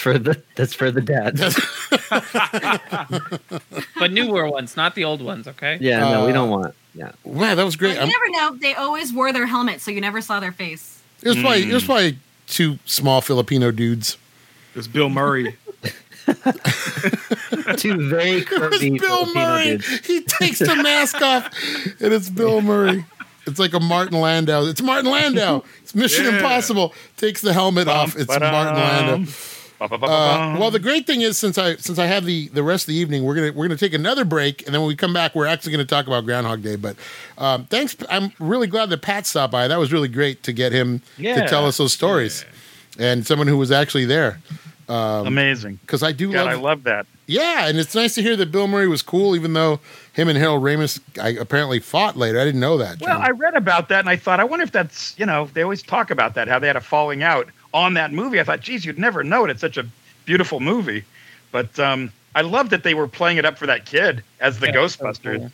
Yeah. What a great story. That kid is going to have memories for the rest of his life. Sure. Meeting the actual Ghostbusters, Sure. And Or the sad part, he doesn't remember anymore because he was so young. wow, Justine, way to bring it down. Justine, Crush the dream. Brent's over here trying to be positive. He's trying to turn a corner. You're over here just bringing us down. I mean, to be fair, that's usually what she does. That's her goal. That's her goal in every. We're like we're like crabs and we're all in a bucket. And where one of us is about to make it out, and you just reach up with your claw and pull him back down. No, come back down. Guys, she made a wish. She threw that rock. She made that wish. Dang. I love how negative. I do like how negative Justine is, though. With this show, kind of needs it because John's very sunny. I'm in the middle. I can go depending on how much sleep I got. I could be a real a-hole, or I could be super happy. So we need that. We need that yin and that yang. Depending how much me and Patrick tries to take control. Well, Patrick and you guys are always locked in a power struggle, trying to get in trouble, trying to get each other in trouble. So that keeps you guys busy. You guys try to throw each other under the bus. It's like Hands are full. It's like a Three That Stooges. sounds like a DC origin story. Justine brings the negative energy. And if we could just find a way to neutralize the negative energy. Well, that's what you're here for, John. That's what you're here for. To neutralize it. Yeah. That's You're that's like the what nice. stands for right there. You're like the nice Lex Luthor. I see. Yeah, yeah. And I feel like my input for a James Bond is just no means no, James Bond. I like that Pat gave you your new name, Jane Bond. I like that. There you go. That's I'm Sugar White. Sugar White. You're welcome for all that. I wish I didn't get a ball. Brent, that was like a Shaq and Kobe with Brent and Pat. Like alley-oop. He's just the alley-oop. Brent just Kobe'd it down court, and then here comes Pat with the bam. Remember that on NBA Jam? Boom. Oh, boom, Shaq. He's heating up. I love it. I'm gonna go. Look like he got the Pulp Fiction briefcase behind him. What is that, man? What? Who? Where? You got the light behind. It look like when they opened up the briefcase. Oh, yeah, yeah. And the light came out. It's Kiss Me Deadly. The whole house is gonna blow up. It's gonna be out there explode. You don't need to know what's in that. What did I That just? person's going to open up and go, Oh, my bad. I'm sorry. That's sensitive information. Brent, when you come back, remind me. You and John remind me of the YouTube channel I found. Speaking of Kiss Me Deadly and Ralph Meeker, I just found it. It has nothing to do with film noir, but it does. It's a horror channel I found on. really? Yeah, we'll be right back after this break. And Jake, we appreciate you setting everything up. By the way, just for a quick note, I do need to say this out of all seriousness. When we're doing these remotely, Jake is the one that sets up the calls and does everything, and is ready to go. And he's always on time. He's a few minutes early all the time. So we do have to give on time because he's sets it up. I mean, yeah, but he I set it up 5 to 10 minutes early because I want to make sure I'm ready to go. Yeah, he's always ready to go on time, and that's I just want to just because you guys are always late doesn't mean I have to be late. So Jake gets co-producer Mario's credit. trying to thank Jake. So thank you, Jake. And Let me back up. look, and by the way, Fuck off, Jake. By the way, today, other shot. Look, I'm being very positive. Today, Patrick was going to be late. He got out of work early, informed me right away, let me know that he was ready to go. So I appreciate all of you. I appreciate you guys. Flexible. I appreciate you guys. Yeah, but it's good we started late because we got to have Pat in there, so it worked out. Nice. So, all right, guys, we're going to take another quick break, and for those of you who are big fans of the show and things that are long, you're in luck because today it's going to be an extra long show. We'll be back after these messages. ouch.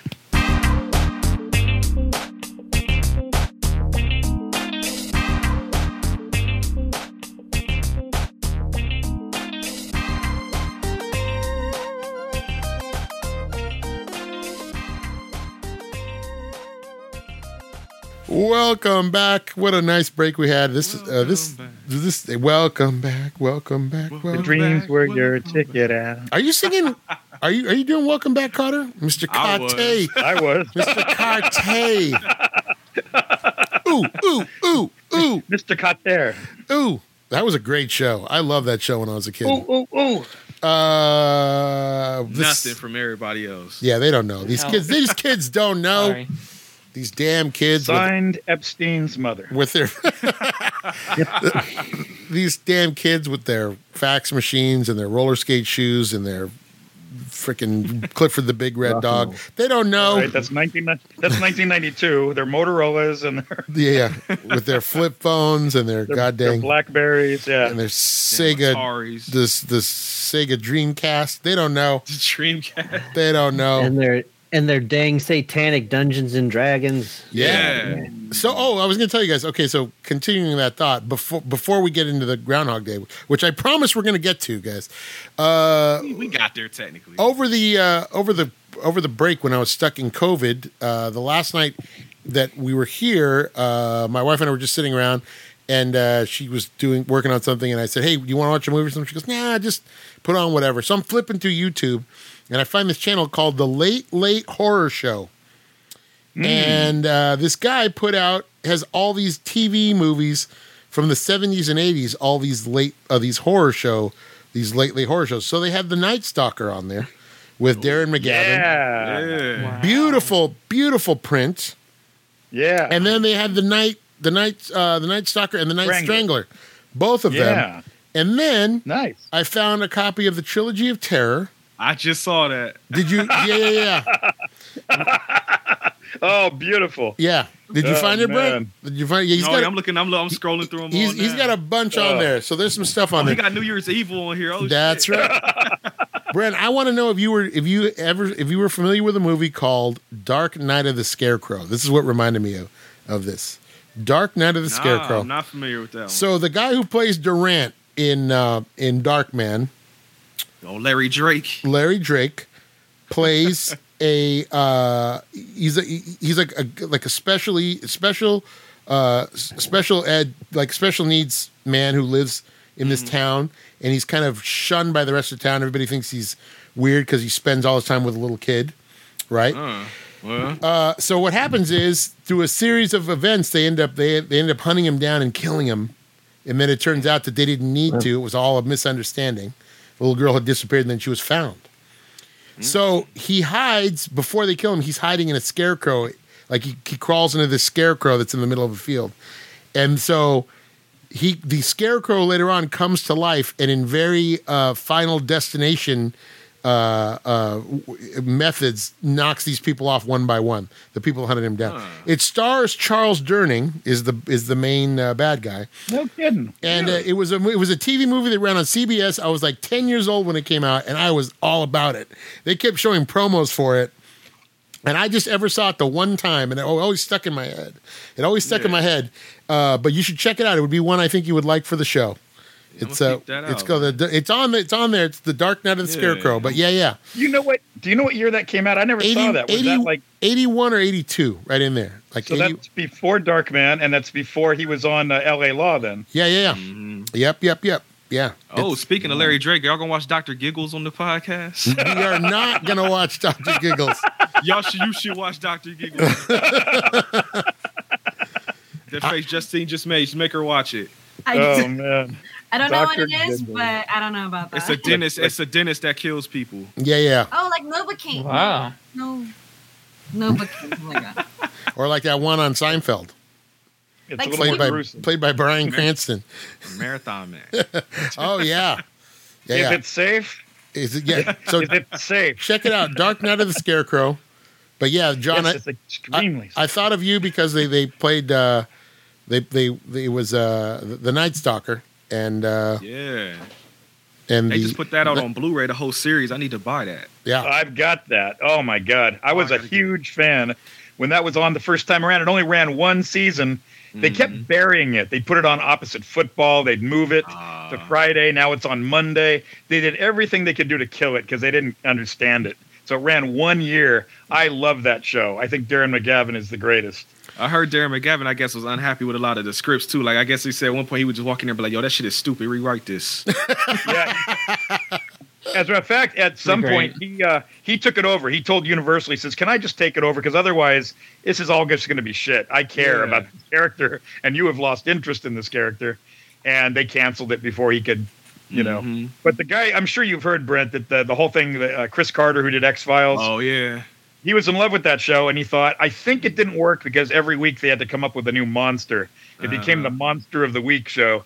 And he said, with X-Files, I'm going to try to do an homage to the Night Stalker, but we're not going to make it like every week it's a different monster because you're going to run out of stuff pretty quick, you know? They even brought him on there for an episode. He couldn't be Kolchak. He's like a fake version. Yeah. Oh, yeah. I love that. I think he's great. You get to see the dad from A Christmas Story investigating murders. Why? It's good. The first movie's great for a TV movie. Oh, that was back in the day. That was the top-rated movie. I would say this is like before Roots. That was the top-rated movie, TV movie of all time until I think Roots, and then that took the crown. But there was more people watching Night Stalker than had watched anything at one time for like a dramatic film. You know, that's crazy. And that vampire is actually really good. It's very effective. The way it's shot, it's all very well done. It's the first one to pull a vampire into the modern world. It really captured people's imagination because it's always when they do vampires, it's always like they're in a castle somewhere in the old country. And this was like, what if you really had a real vampire in Las Vegas, and you couldn't figure it out? And if you did figure it out, nobody believed you. And it's just Sheriff Lobo's not going to let it come to light. That's the problem. You got Sheriff Lobo being a jerk. And then I love it. Well, right. It's like he's got his reasons, and the editor doesn't believe him, and the sheriff wants to throw him out of town. Well, what's great is you have Simon Oakland and Claude Akins, who I used to get confused as a kid in the same movie. So you're like, oh yeah, which is which? Yeah. But how come I never see Claude Akins in the same room as Simon Oakland? And I love Simon Oakland. He's a great character actor. Always good at being angry and always good at. So great in Psycho. He's got to sum up the whole movie in 5 minutes, and he does it. He's able to do it. He does it. And he's also the boss in Bullet. So there you go. Yeah. Oh, absolutely. Yeah.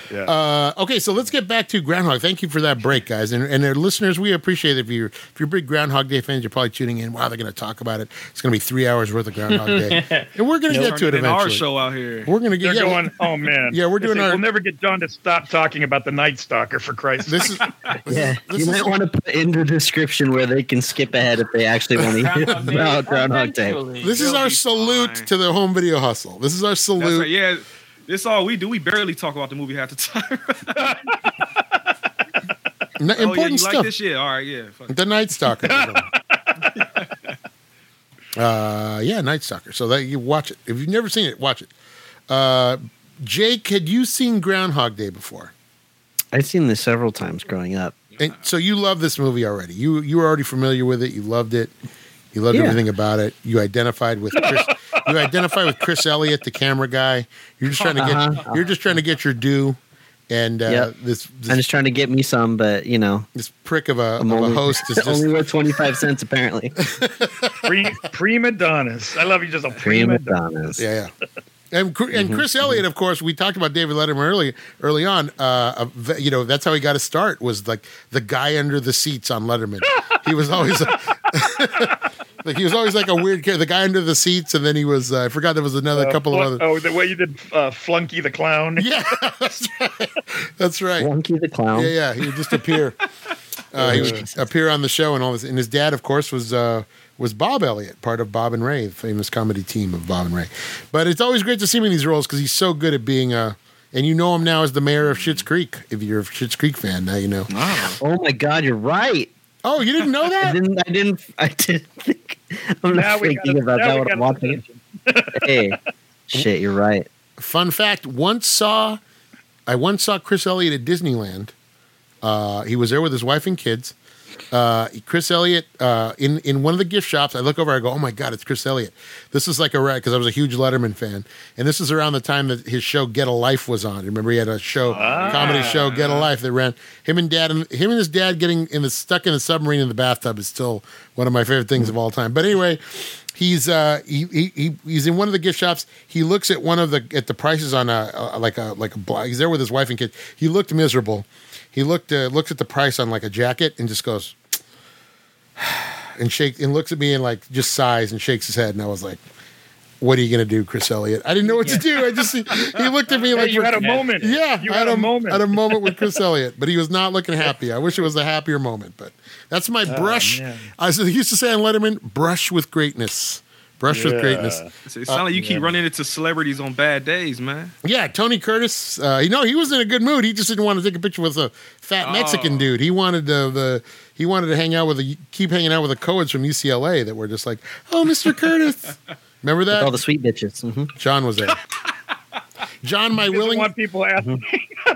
We want to ask about, hey, did you like doing the Flintstones? It's like you gotta go now. I don't want to talk about doing the Flintstones.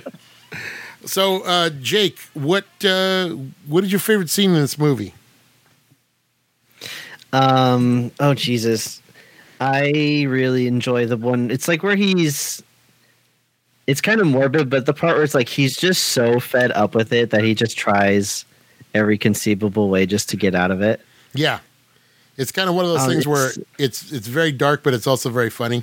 It's dark, but he grabs like the toaster. He just pulls it out the wall, just drops it. Oh, it's so morbid. It's so funny. You just see the lights go out downstairs. Everybody's eating breakfast. Lights go out. Yeah.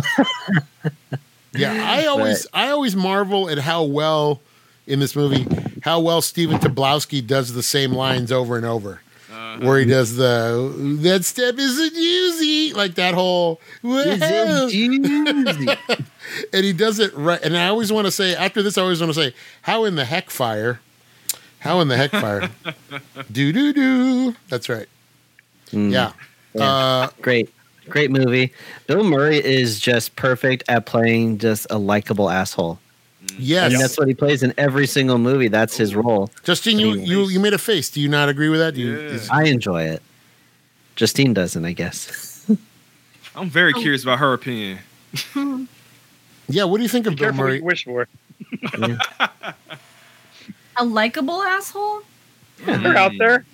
You don't like him right away. When do you like him, though? When do you start rooting for him? Whoa. At the end. What? At the end, he completely I can't. he becomes a different person. Look at Brent so happy right now. Conflict, baby. Let's go. You don't think he redeems himself at the end? He learns how to be a better person after thousands of days of trying to get it together? Learns the piano. He It took about 10 years. Yeah. Some people never get that shot. Well, what do you think that speech he gives her? My God, I just want to be worthy of you. My God, that didn't bring tears to your eyes. No, I didn't cry.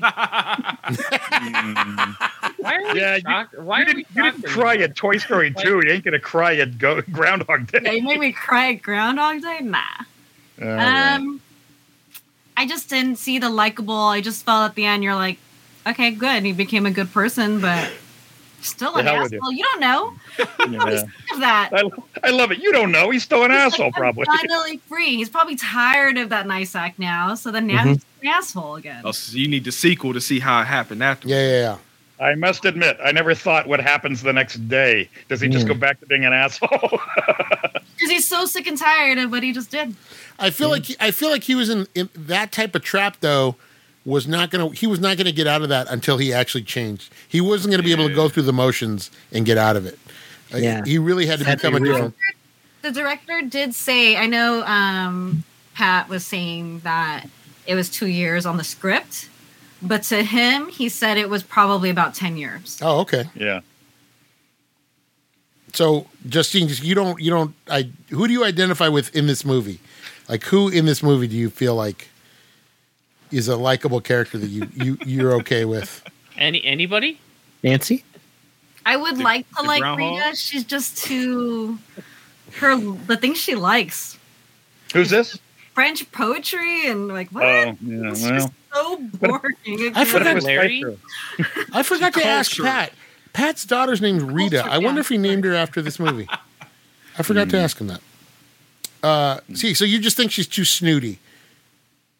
Yeah, the only thing I liked about her is that no matter how much he tried, she didn't sleep with him. Yeah. Until like the very end when he was actually a whole different person, but that took years. Yeah. It kind of was like, oh, everybody wants you, then I want you more. $300 more. Because she technically didn't get to know him. She just saw that everyone else wanted him or had said nice things about him, but she didn't get to really know him or he didn't get to know her in that day, right? So why Is sleep that with him? what He happened? became Was all everybody the things that she wanted in a person. They had that conversation. It was. So that's when I thought maybe it was a wish she did. But Not everything has to be a wish to ruin someone else's life, Justine. You know what kind of tricked me? The bartender. Oh, You yeah. thought the bartender was in on it?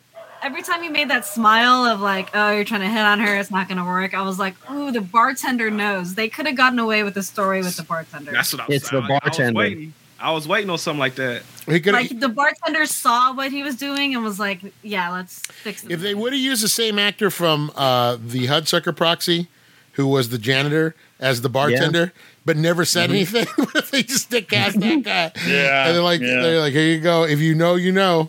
That would have been great. I think it's more like he's a bartender. He's seen everything. He's seen every pickup line. He's seen every situation. Yeah. That's the way I took it. Is that he's seen everything. He just kind of he watched them drink to world peace. I was like, right. He's heard every line, every possible line you could say to try to sleep with a woman. He's heard it. I did. That was absurd. She's like, yes, I always like to cheer to world peace. Like, okay, sure. How can you like her? It didn't. Yeah. I couldn't like her. Yeah, You couldn't- I wouldn't have. Yeah. Patrick, what do you cheer to when you and Justine go out? What do you cheer to? Oh hell. Waking up the next day, Damn. There you go. so she doesn't murder me in my sleep. Damn, Justin, why you Wow. doing my boy so dirty, man? Look at him. He likes Yeah, it. just He likes being- that thrill I of wanna not knowing if live. he's gonna sleep. He's gonna, I want to live. Like I want to live, Justine. I want to live. I want to live. I want to live. Clarence. God, Yeah. Patrick's like, it's like living with Lizzie Borden. You never know. You never know We when don't see Patrick for a podcast. You did it, Patrick. You finally got your wings. those aren't the kind of wax you want. You know what I'm saying? dark. Oh, wow. That's Hey, little gave her Hey, husband whack. 30 wax. wax on, wax off. Patrick, you're a quiet artistic type, right? So Uh-huh. yeah. So like when you watch this movie, are you rooting for Bill Murray, or are you off put? Like I think from the get go he's an asshole, and having not seen this movie in a long time, I think what I really appreciated was how much he actually grows and develops, Mhm. and what he actually uses his time for by the end. Because towards the end of the movie, he realizes, I may be stuck here forever. I'm gonna live my life in a way that benefits myself and everyone else around me. And the choices he makes throughout the day, it's a very benevolent thing he's doing Mhm. by the end of the film. Like, that's such a drastic change for that character. Yeah. That it's really like it's a good film with a good message that it's kind of overshadowed by the comedy, but it's a really good movie. And yeah, he's a dick, he's an asshole, and yes, Rita's not, you don't root for her, she just kind of is like whatever. But in the long run, like what it tells you, and it's a great message. Yeah, you're right. My problem with the movie is I think Justine puts it out, and this is going to sound super shallow. I just don't understand why all the focus would be on that character of Rita, because you're right, But you Justine. know what?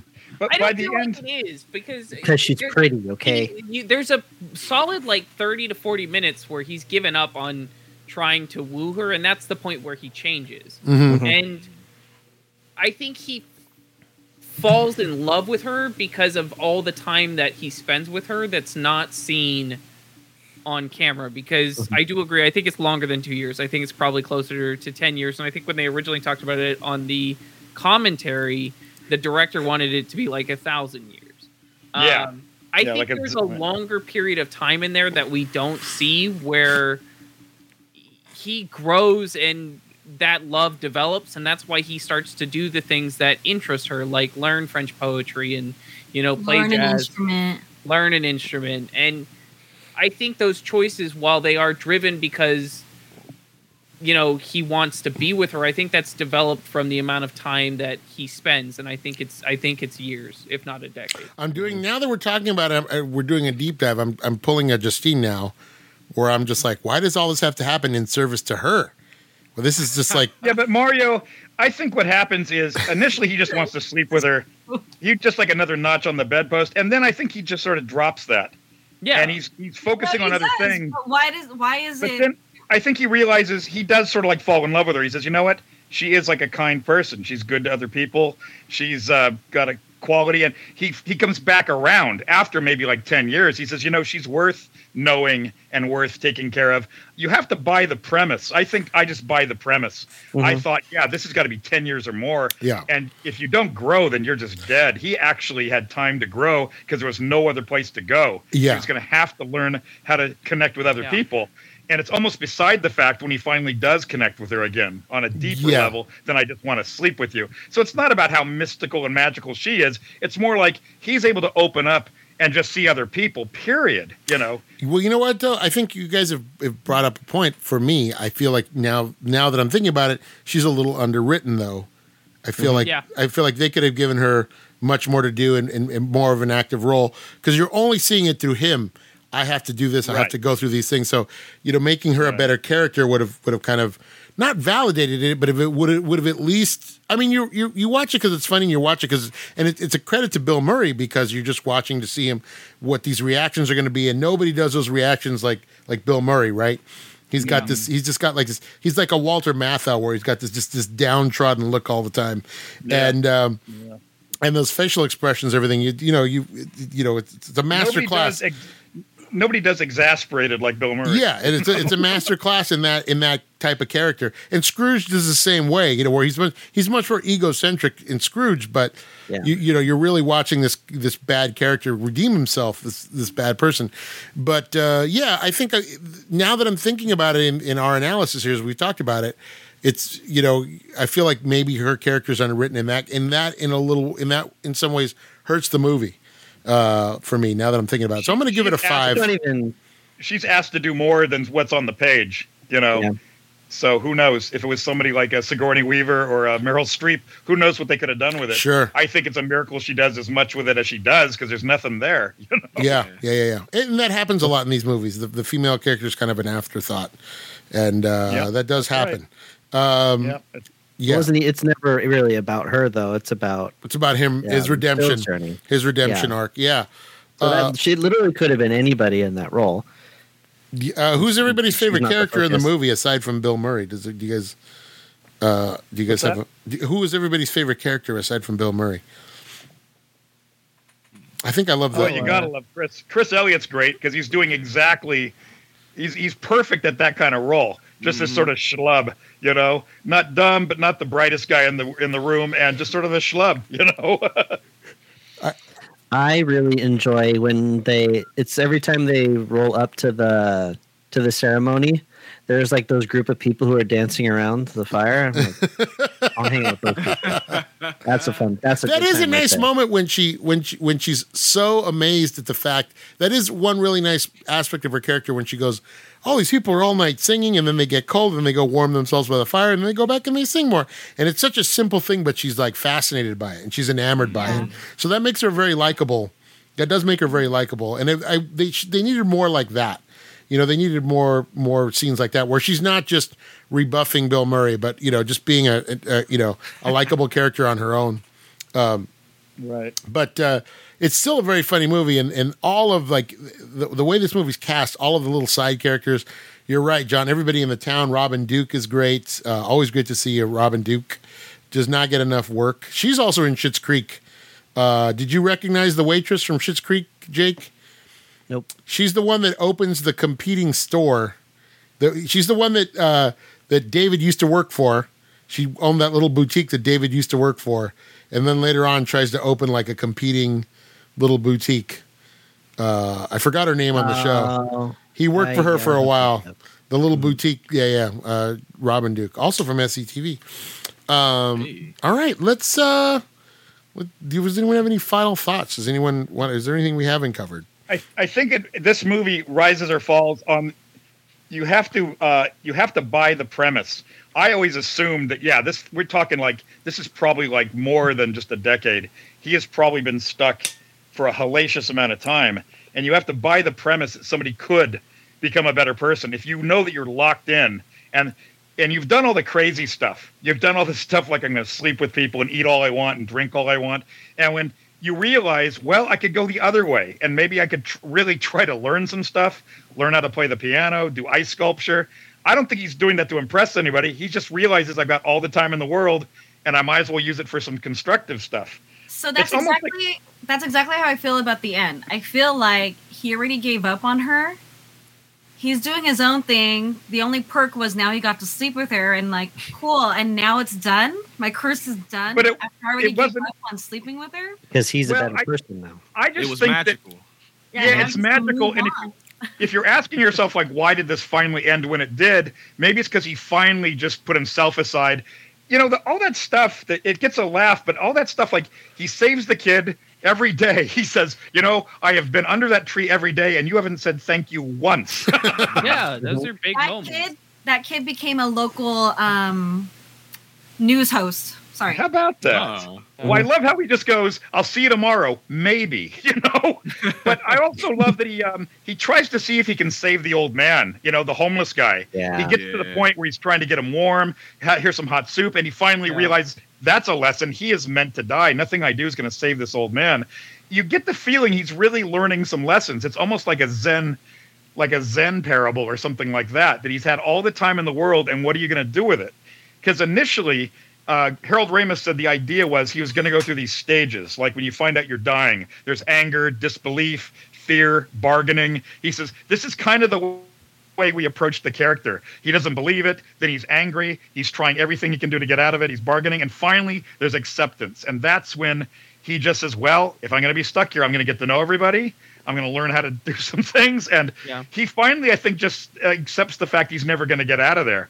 So why not do some good stuff, try to get to know people and all that. And I think that is a byproduct. That's almost another part of the fable. When he finally let go, he's letting go. He's not trying to get anything for himself. Then the universe comes back and says, okay, guess what? We're going to let you out of this place. And and you're going to get the girl, which is more of a movie thing. You know what? You're going to get the girl, if it was a religious story, it'd be just kind of like, all right, you've earned your way out of this terrible trap. Purgatory. But since it's Hollywood, it's like, you know what? You're also going to get the pretty girl at the end, So you have to buy the premise, but it's like a fairy tale. It's like a fable, Brent, were you expecting to learn a lesson from this movie? Or were you just expecting it to be like a straight comedy? Yeah, just some comedy shit, really, honestly. I wasn't expecting I didn't know what to expect, honestly, but I just know. Only thing I knew about this movie, because I've seen a movie called Happy Death Day. And everybody always talks about how that's like a Groundhog Day, like rip-off type thing. So that's all I thought coming in was, all right, how is this like that movie? How many times has this been done? There's the Tom Cruise one where they're fighting the aliens and he keeps dying and coming back and learning how to fight them. You've seen that? Yeah, that's Edge of Tomorrow. Yeah. And like you say, the Happy Death Day and the thing. What came out last year? Palm Springs. They're stuck at a that was good. Hotel. Didn't we watch that, Justine? On Hulu? Yeah. That was a good one. That was 2 years ago because there's a new one out right now on Amazon Prime that's doing the same thing. So I don't know. Did you like that, Justine? Did you like Palm Springs? Oh, it was funny. Yeah. That was really funny. But I think this is the first time that this premise had been done in the movies. I think they might have tried this with like Star Trek or Doctor Who, where you're locked into this time loop and you got to try to bust out. Well, Brent and I know what you do. You got to let Joan Collins get hit by a bus, and then you're okay. You're out. That's right. That's right, yeah. That's how Star Trek works it out. Yeah. This is the first time I went to see this thinking it was going to be like Meatballs or Stripes. I used to go whenever there was a new Bill Murray movie. My dad and I used to go because it was something we could agree on. We both loved Bill Murray, and we knew you knew what you were going to get. Stripes was wonderful, and Meatballs, and we sat through this, and it was like, wow, this is great, and it's funny, but you get a little something at the end. It's not just a comedy, Like Scrooged. Yeah, that's right. That's right. So Brent, after this, I guess. Right? So Brent, which movie do you like better, Scrooged, or because it's a very similar story, Scrooged or Groundhog? And obviously you're more familiar with Scrooge. You like what? I like Scrooge better. Yeah, a little more. I like this too, though. Yeah, it's a little more slapsticky Scrooge to get the. Yeah. Hey, Justine, I got a question for you. If this movie had ended, like if he had woke up, like everything's back to normal, but she wasn't there, how would you have felt about that? Like he's a good person and he gets to move on, but she ain't there. I feel like it'd be better because you're like, it's not what she wanted. It's because he loves himself now. Justine, are you going to do this thing where you keep giving us the female perspective on every movie? Shit on all of our parades. And next week, it just felt like all the rules went with what she wanted, and then it happened. He gave up on that. He was like, I'm not going to tap that anymore because it's not working. So then he's over it, and he's like, you know what? I am just going to be a good person because after that guy dies, he's like, well, who else gets hurt in this hospital? And searches it. He goes through it, finds every single person that also gets hurt that day, goes through that, and then gets bored and finds people who are stranded and does the whole little car thing. Yeah. But I feel like that's just out of, like, maybe he was just bored. But you know what? Yeah. She only wanted him because everyone else wanted him. To be honest. It's a little problematic. It's a Hollywood ending And they for sleep sure. together, Yeah. and he's just happy the day changed. He's not even like, Well, he's not he even ended like, up- oh, she's here. It's just more like, oh my god, my day's done. But he you don't literally think became everything that she wanted, though, in a man. You know, That when part she was just- talking that whole thing. Well, that's She what became makes all it of that. dramatic. It all fell on her universe. So if she hit You know low, what, Justine? I do agree with you that Mhm. from his, I agree on that one point. From his point of view, he's earned the right to have this, so-called dream woman. But from her point of view, it's more like, you're right. It's been one day. How shallow is she that she falls in love with this guy in one day? That's what I'm saying. We didn't see these things. He did all the right things. He did all the, and so it is a little weird on her end. You're right. I got to agree with that. Why do you hate all the women, Justine? Love at first sight is a thing, Hey Mario, yes, sir.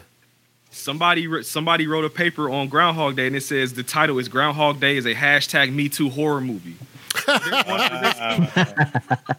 Wow. Holy Wow. cow. Good. I know it hurts to hear, but Groundhog Day is sexist as shit.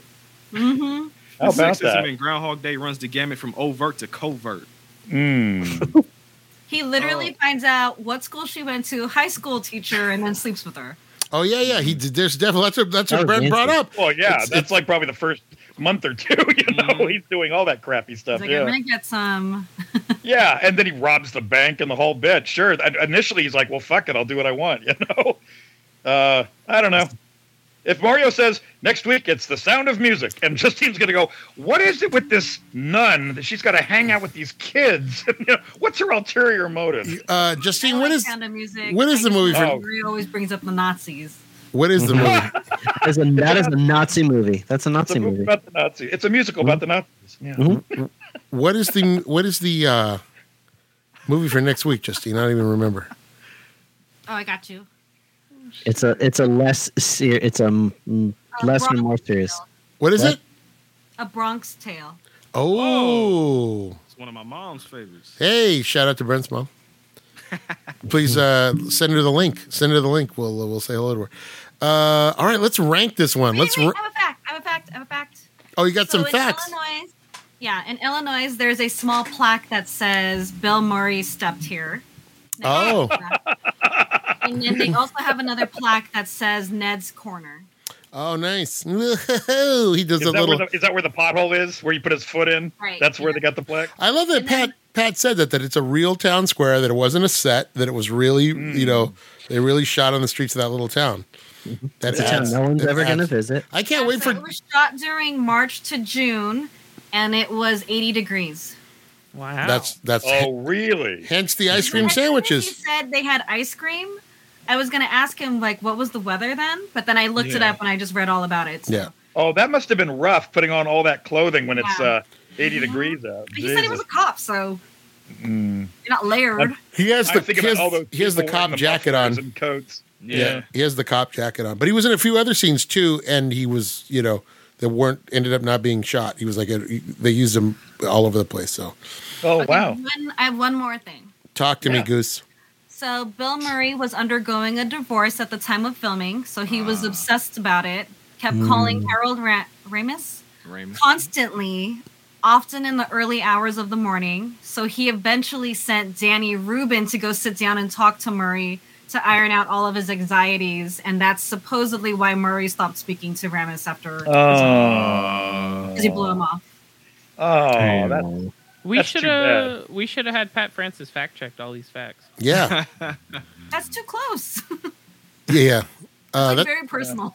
Yeah. Well, no, but I could see how that. I could see both sides. I could see how Hell Rumors was like, dude, I'm trying to film Like, this I'm movie. busy. Yeah, and I can't walk you through your divorce right now. And I can see how Bill Murray would be like, hey, man, we're Bill supposed to be. Murray's like, I see you every day. You're like my best Yeah, friend. We should- well, they were friends before that. They were best friends. They were tight. They were tight. really, yeah. really close friends. So, Well, I'm glad they patched it up. I mean, it was on his deathbed, but I'm glad they did patch it up. I think he sat with him when he was, at home dying. He came by and they did sort of, put it together and have a last moment where they could kind of make up. But wow, that's heavy. The show must go on. That's heavy, man. I know. I say that, and I say it unironically. is that that's the lesson that Jake pulled out of that? Well, show must go on. Show must go on. Sorry, Bill. That's fucked. Egon. That's life. Poor Egon. That's Jake. That's what all the people say. I did not see I did not see the new Ghostbusters, but a lot of people said that there's I haven't seen it the either. fact that Egon isn't there, he's there by the mere fact that he's not there. His presence is felt. Check it out. I'm not going to give anything away, but you check it out. They did a good job, and Paul Rudd is always good. But check it out. They did a good job. They did right by Harold Ramis. That's all I'm going to say. They did right by that character. Paul Rudd is always good. Did you watch him in Clueless? Ooh. I have not seen Clueless. Shots fired. Did you see him in Halloween 6? Whoa. Yeah. Hey, wow, yeah, there you go. You are hardcore. You are hardcore, man. You want to know how hardcore Brent is? His favorite favorite Halloween movie is Season of the Witch, the one that doesn't even have Michael Myers in it. That's how hardcore he is. That's major hardcore. Yeah, that is. I don't care what nobody says. That's the best one. 8 more days till Halloween. Halloween. 8 more days till Halloween. Silver Shamrock Laser. Shamrock Industries. That's right. That is a cool one. I wish they would have, because they were going to take it in more of like I guess they were going to start doing like an anthology is what they wanted to do. Yeah, that would have been cool. But Brent, what was the story on that? So that one didn't make as much money as the first two? It didn't make as much money. It didn't get good reviews, and people just kept saying, "Where Michael Myers at?" I'm like, he's dead as fuck. That's where he at. He burned his ass alive in a hospital. He's dead. It's like, where do you think he is? You know? He shot his eyes out. Like, he's super dead. He's in hell. He's more than dead. He's super dead. Dead as fuck. Let's 2 more facts. Go, girl. This was Michael Shannon's debut cinematic appearance. There you go. I didn't even notice him. General Zod. His debut? General Zod. The next one is when he's reading to Rita. It was because Bill Murray on his wedding day, his wife had too much champagne and fell asleep early.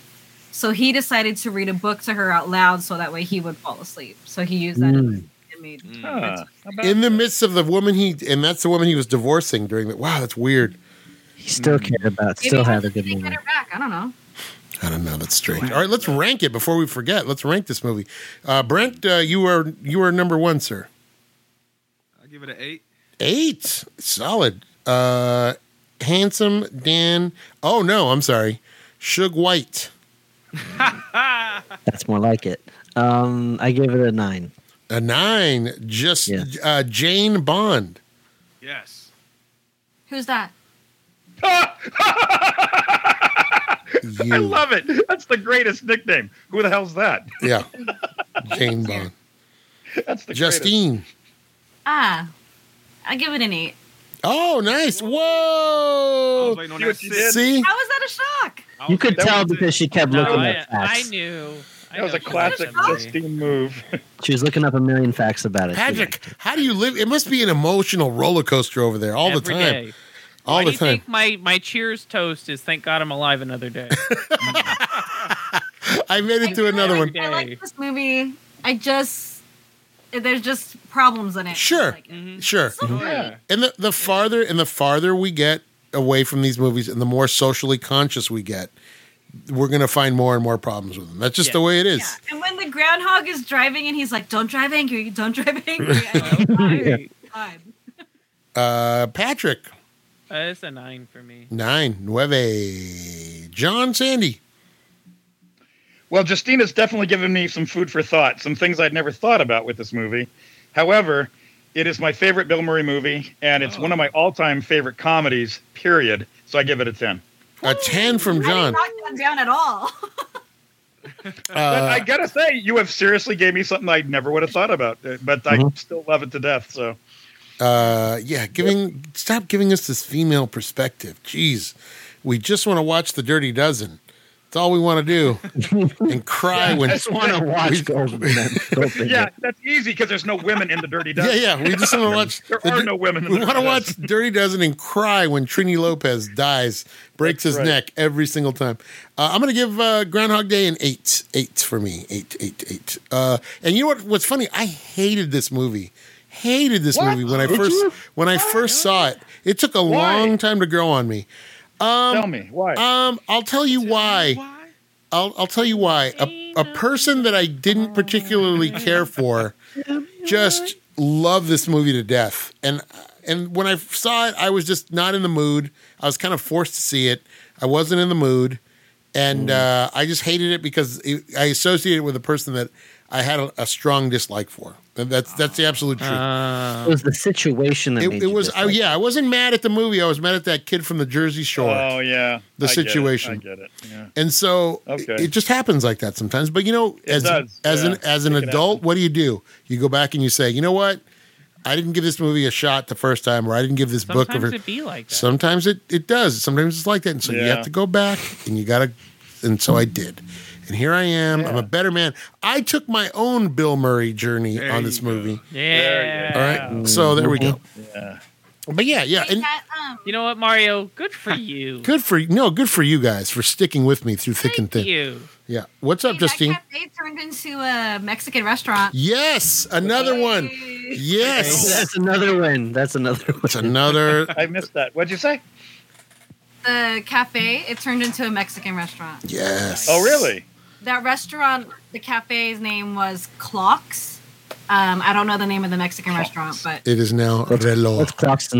What's clocks in Spanish? I thought you were going to say, what's clocks in Mexican? Oh my god! But he didn't. Yeah, reloj is a clock. But I did reloj. it. Should have done it. You should have did it. Yeah. A reloj is a clock. Ooh, Michael you Keaton need was to ready for the role and turned it down. Who was it? Confused. Michael Keaton. Oh. They originally wanted Tom Hanks to do it, but they thought he was too happy. Yeah. Well, you know what's great is didn't Michael Keaton end up doing a version of this with Andie MacDowell called Multiplicity? Yep. And it was. I think that was Harold. Was that Harold Ramis? That might have been another Harold Ramis movie too.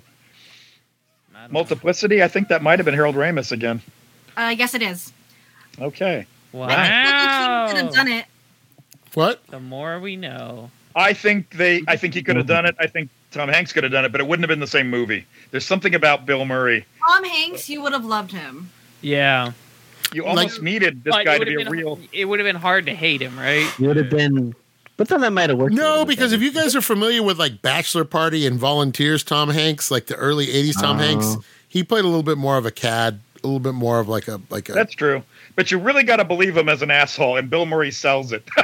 You got to believe that he starts off as this, vain, selfish, asshole, and he knows how to play it. Taqueria La Placita. Taqueria. Nice. All right. There you go. You're welcome. Let's go. Good job. Thanks, Justine. That's not too far from you, Brent. You're in Columbus, Ohio. That is in Illinois. So That's true. I've been to Chicago before. How long would it take you to get out there? Well, you guys take a picture of that plaque. Home to RoboCop. Bill Murray stuff. So Yeah, I'll get right on that. So next week, we're going to be watching A Bronx Tale, which is I've heard is Brent's mom's favorite. That's Brent's mom's favorite. Yeah, you're gonna learn a valuable lesson about a first date watching Bronx Tale. You're gonna learn some valuable dating advice from this movie. It's one of my mom's favorites. I've never seen it before. I think you would like it. There's one scene in this movie that I know would just crack you up, would just make you laugh. It just like, yeah. There's one scene I know you would just bust up laughing. I know for sure. Aren't you going to be here next week, Brent? I can be if y'all want. No, listen, Brent, you are more than welcome. You are always welcome back. You can be our unofficial 50, because here's why it's unofficial though, because you have your own show. Yeah. Right? So you're like guest star. Steve and be on everybody's show though. There you go. That's right, Steven. I got my guest appearance coming up on Steve and Izzy. We talked Mr. and Mrs. Smith, but I don't know when it's going to drop. Did you join them for that series, the spy series? I joined. I did 2 episodes like back to back with them when I was drunk. Because I did a movie on Ava that's already out. Oh yeah. An episode. I probably shouldn't say that. They don't want me to tell people, but yeah, I did a black movie with them. Black okay. Oh, okay. Yeah, because I probably shouldn't have spoiled that, but they are. I did. You did the same series I did. You did the same series I did. It was the spy series. So yeah, I look forward to that. Steve and Izzy, of course, at Everything I Learned from Movies. Check them out. Oh, another great podcast. The Rock Solid podcast at Rock Solid Show. We know that guy. He was on the show. Yeah, check out Pat Francis' show. Yeah, Pat Francis. Pat Francis has and you can follow him at Pat_Francis. He has been such a great supporter of our show over the years. So I always give him a lot of love, and he's one of my favorite podcasters from years before I ever started doing my own. And of course, Brent, Home Video Hustle. Brent, tell them where they can find you, my friend. You can find us all over the internet if you want to see us, but you can mainly find me over on Twitter, and you can find me at, I'm going to get real close for you so you can hear me. Capital H, capital V, capital H, capital P, lowercase oddcast. HVH Podcast on Twitter. We post episodes every Friday, me and my brother PJ. We talk about random movies. We're on Instagram. We're on Facebook. We got a YouTube page. We put out videos every week, usually just doing random shit. We got a Patreon page. You can make us watch movies. You can get extra episodes. You can do videos. Now, let me ask you a real question. I hate to interrupt. John was asking, what is the minimum amount on the Patreon to get a movie in the bag? $1. $1 a month. Dang, $1 a month. I'm just giving it away. Yeah. And you can make them watch movies like Dune. Yeah, and Roller Gator. or Assault on Precinct 13 and Hard Boiled. You know why? Because I'm a gentleman. You're too nice. I forgot. You're too fucking nice. Patrick gave us 2. I forgot you had us watch The Fifth Element first. That's I forgot about that. Yeah. That's coming up. That's coming up. There's going to be some people are going to definitely feel like I kicked him in the privates when we're done with. I can't wait. I want to be here for that one. I got to see that live. I got to see the faces. I'm going to be so hard. You want to see me give it a 5 live? You're going to see it. Yeah. I want to see it live. I want the screen recorded. You can give it a shit for all you want. You own it. It's 97. I bought it specifically for the show. Yeah, I bought it specifically so we could review it on the show. It doesn't matter. You own it. It's good enough. So you know what? I have done that a couple of times. I've picked up movies that I knew you guys would like that I'm not necessarily a huge fan of. Yeah. Because I'm, hey, listen, I'm a giver. Okay, I'm a giver. Oh, is that right? I don't believe that. And I'm not making $1 a month like Brent over here. I'm doing this out of the kindness of my heart. So I'm sorry, Brent. We interrupted you. Where else can we find you? The price of the movie, then sure. Yeah. Technically, see, we got 2 tiers. We got $1 tier and $3 tier, but technically, you can go to this little hidden tier and give us whatever the hell you want. We had a listener that was giving us $50 a month for a while. What? Dang. That's because they love us. We do that good. What did you do with all that money? I got that mixer that we got. Oh, I was gonna tell you too. I got that mixer. I found out I can plug it right into this computer, and we can have this chat go through the mixer, and you won't have to worry about the time limit. You can record as long as you want, and I'll just send you the file. So if you want to, and make it easy on Jake too, I can just plug in the mixer. I get the levels right for you. We record, and I send you that. Like we recorded for 6 hours straight, so it can go for a while. So I got you next time if you want to do it that way. We'll try it. Want to listen to us We'll try it out. Someone's trying to replace me is what they're trying to do. Jake's eyes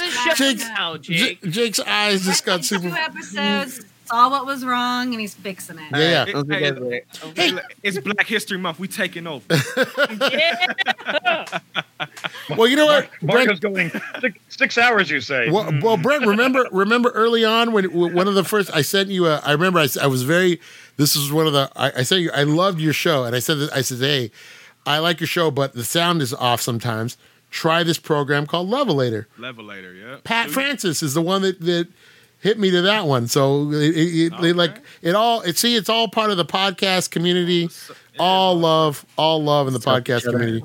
Definitely check out Brent and PJ. One of the best, one of my favorite podcasts. I mean, do I love them as much as I love John Sandy and Justine and sometimes Jake and sometimes Patrick? I'm not going to say that out loud, but he knows. That's awkward. That wasn't awkward at all. No. It's always great. It's always great to have you, Brent. You're welcome back anytime you want to come back next week for Bronx Tale. Listen, now that we're doing it Zoom style. Should I say it like that? Now that we're doing the Zoom style, anybody who wants to join in, you're welcome. So don't. You want to have PJ on with you? You want to bring the whole crew? You want to, yeah, we can do it. So you're always welcome back. One of these days, if I can get, because y'all on a 3-hour time difference, so I might be able to squeeze it. Well, I got you on there before, but one of these days, if y'all stay up late enough, we're going to get y'all on Home Video Hustle, everybody. Oh, we'll just do it. We'll just do it. How bad it is. We'll just do it one. We'll just do it one night. We'll record a show, and then we'll get back together, and then we'll just reconvene later on that night. There you go. Hey, We can do that. If I throw you money and I give you Hook We already did it. They already did Hook him. with this guy. No. Yeah, I do it. That ain't happening. Oh, if Brent wants to do it for his show, that's fine. That's what I'm saying. Yeah. I'm be gone that week. It'll be part 2. We're actually about to redo a movie this month that we've done before. We're gonna do it for the first time, so I'll do it twice for Hook. Fuck it, I'll get you on there, Mario. It's the only way. Listen, you enjoy Hard Boiled because that is a chef's kiss right there. You are welcome. You are welcome. I'll spoil it and say it's one of my favorite movies of all time. Yeah. So I'll say that right now. Any movie where you shoot a motorcycle with a shotgun, it explodes in midair. How are you not gonna love it? No, real quick. I know the call about the end, but I gotta say real quick since you hear Mario, that it's not a dummy kill, but it has one of my favorite kills because there's a guy when they're raiding the warehouse, and there's a guy inside of the storage bin. Oh yeah, I know the guy you're talking drives about. The motorcycle in there, and he can't move, so he just kind of does like He does like a quick turn like this. He just turns like this. Looks like a dummy. Yeah. And he just gets smashed. This is one of my favorite things. My favorite is multiple times. Is in the tea house when you can tell guys have squibs and they're holding the bottom of their shirt so the squibs don't so it doesn't pop out, and then and you can kind of see it underneath, but it doesn't matter. That movie's great. Yeah, it's fine. Don't worry about it. Come on, you're stepping on bird cages and guns are coming. Oh, come on, come on! I love that movie. Best. All right, It's the best. so for Patrick, for Jake, for Justine, for John, for Brent, thank you very much, Brent. For Pat Francis, we will say, guys, thank you so much. Happy Groundhog Day, which is today. And this transmission ends now. Unity!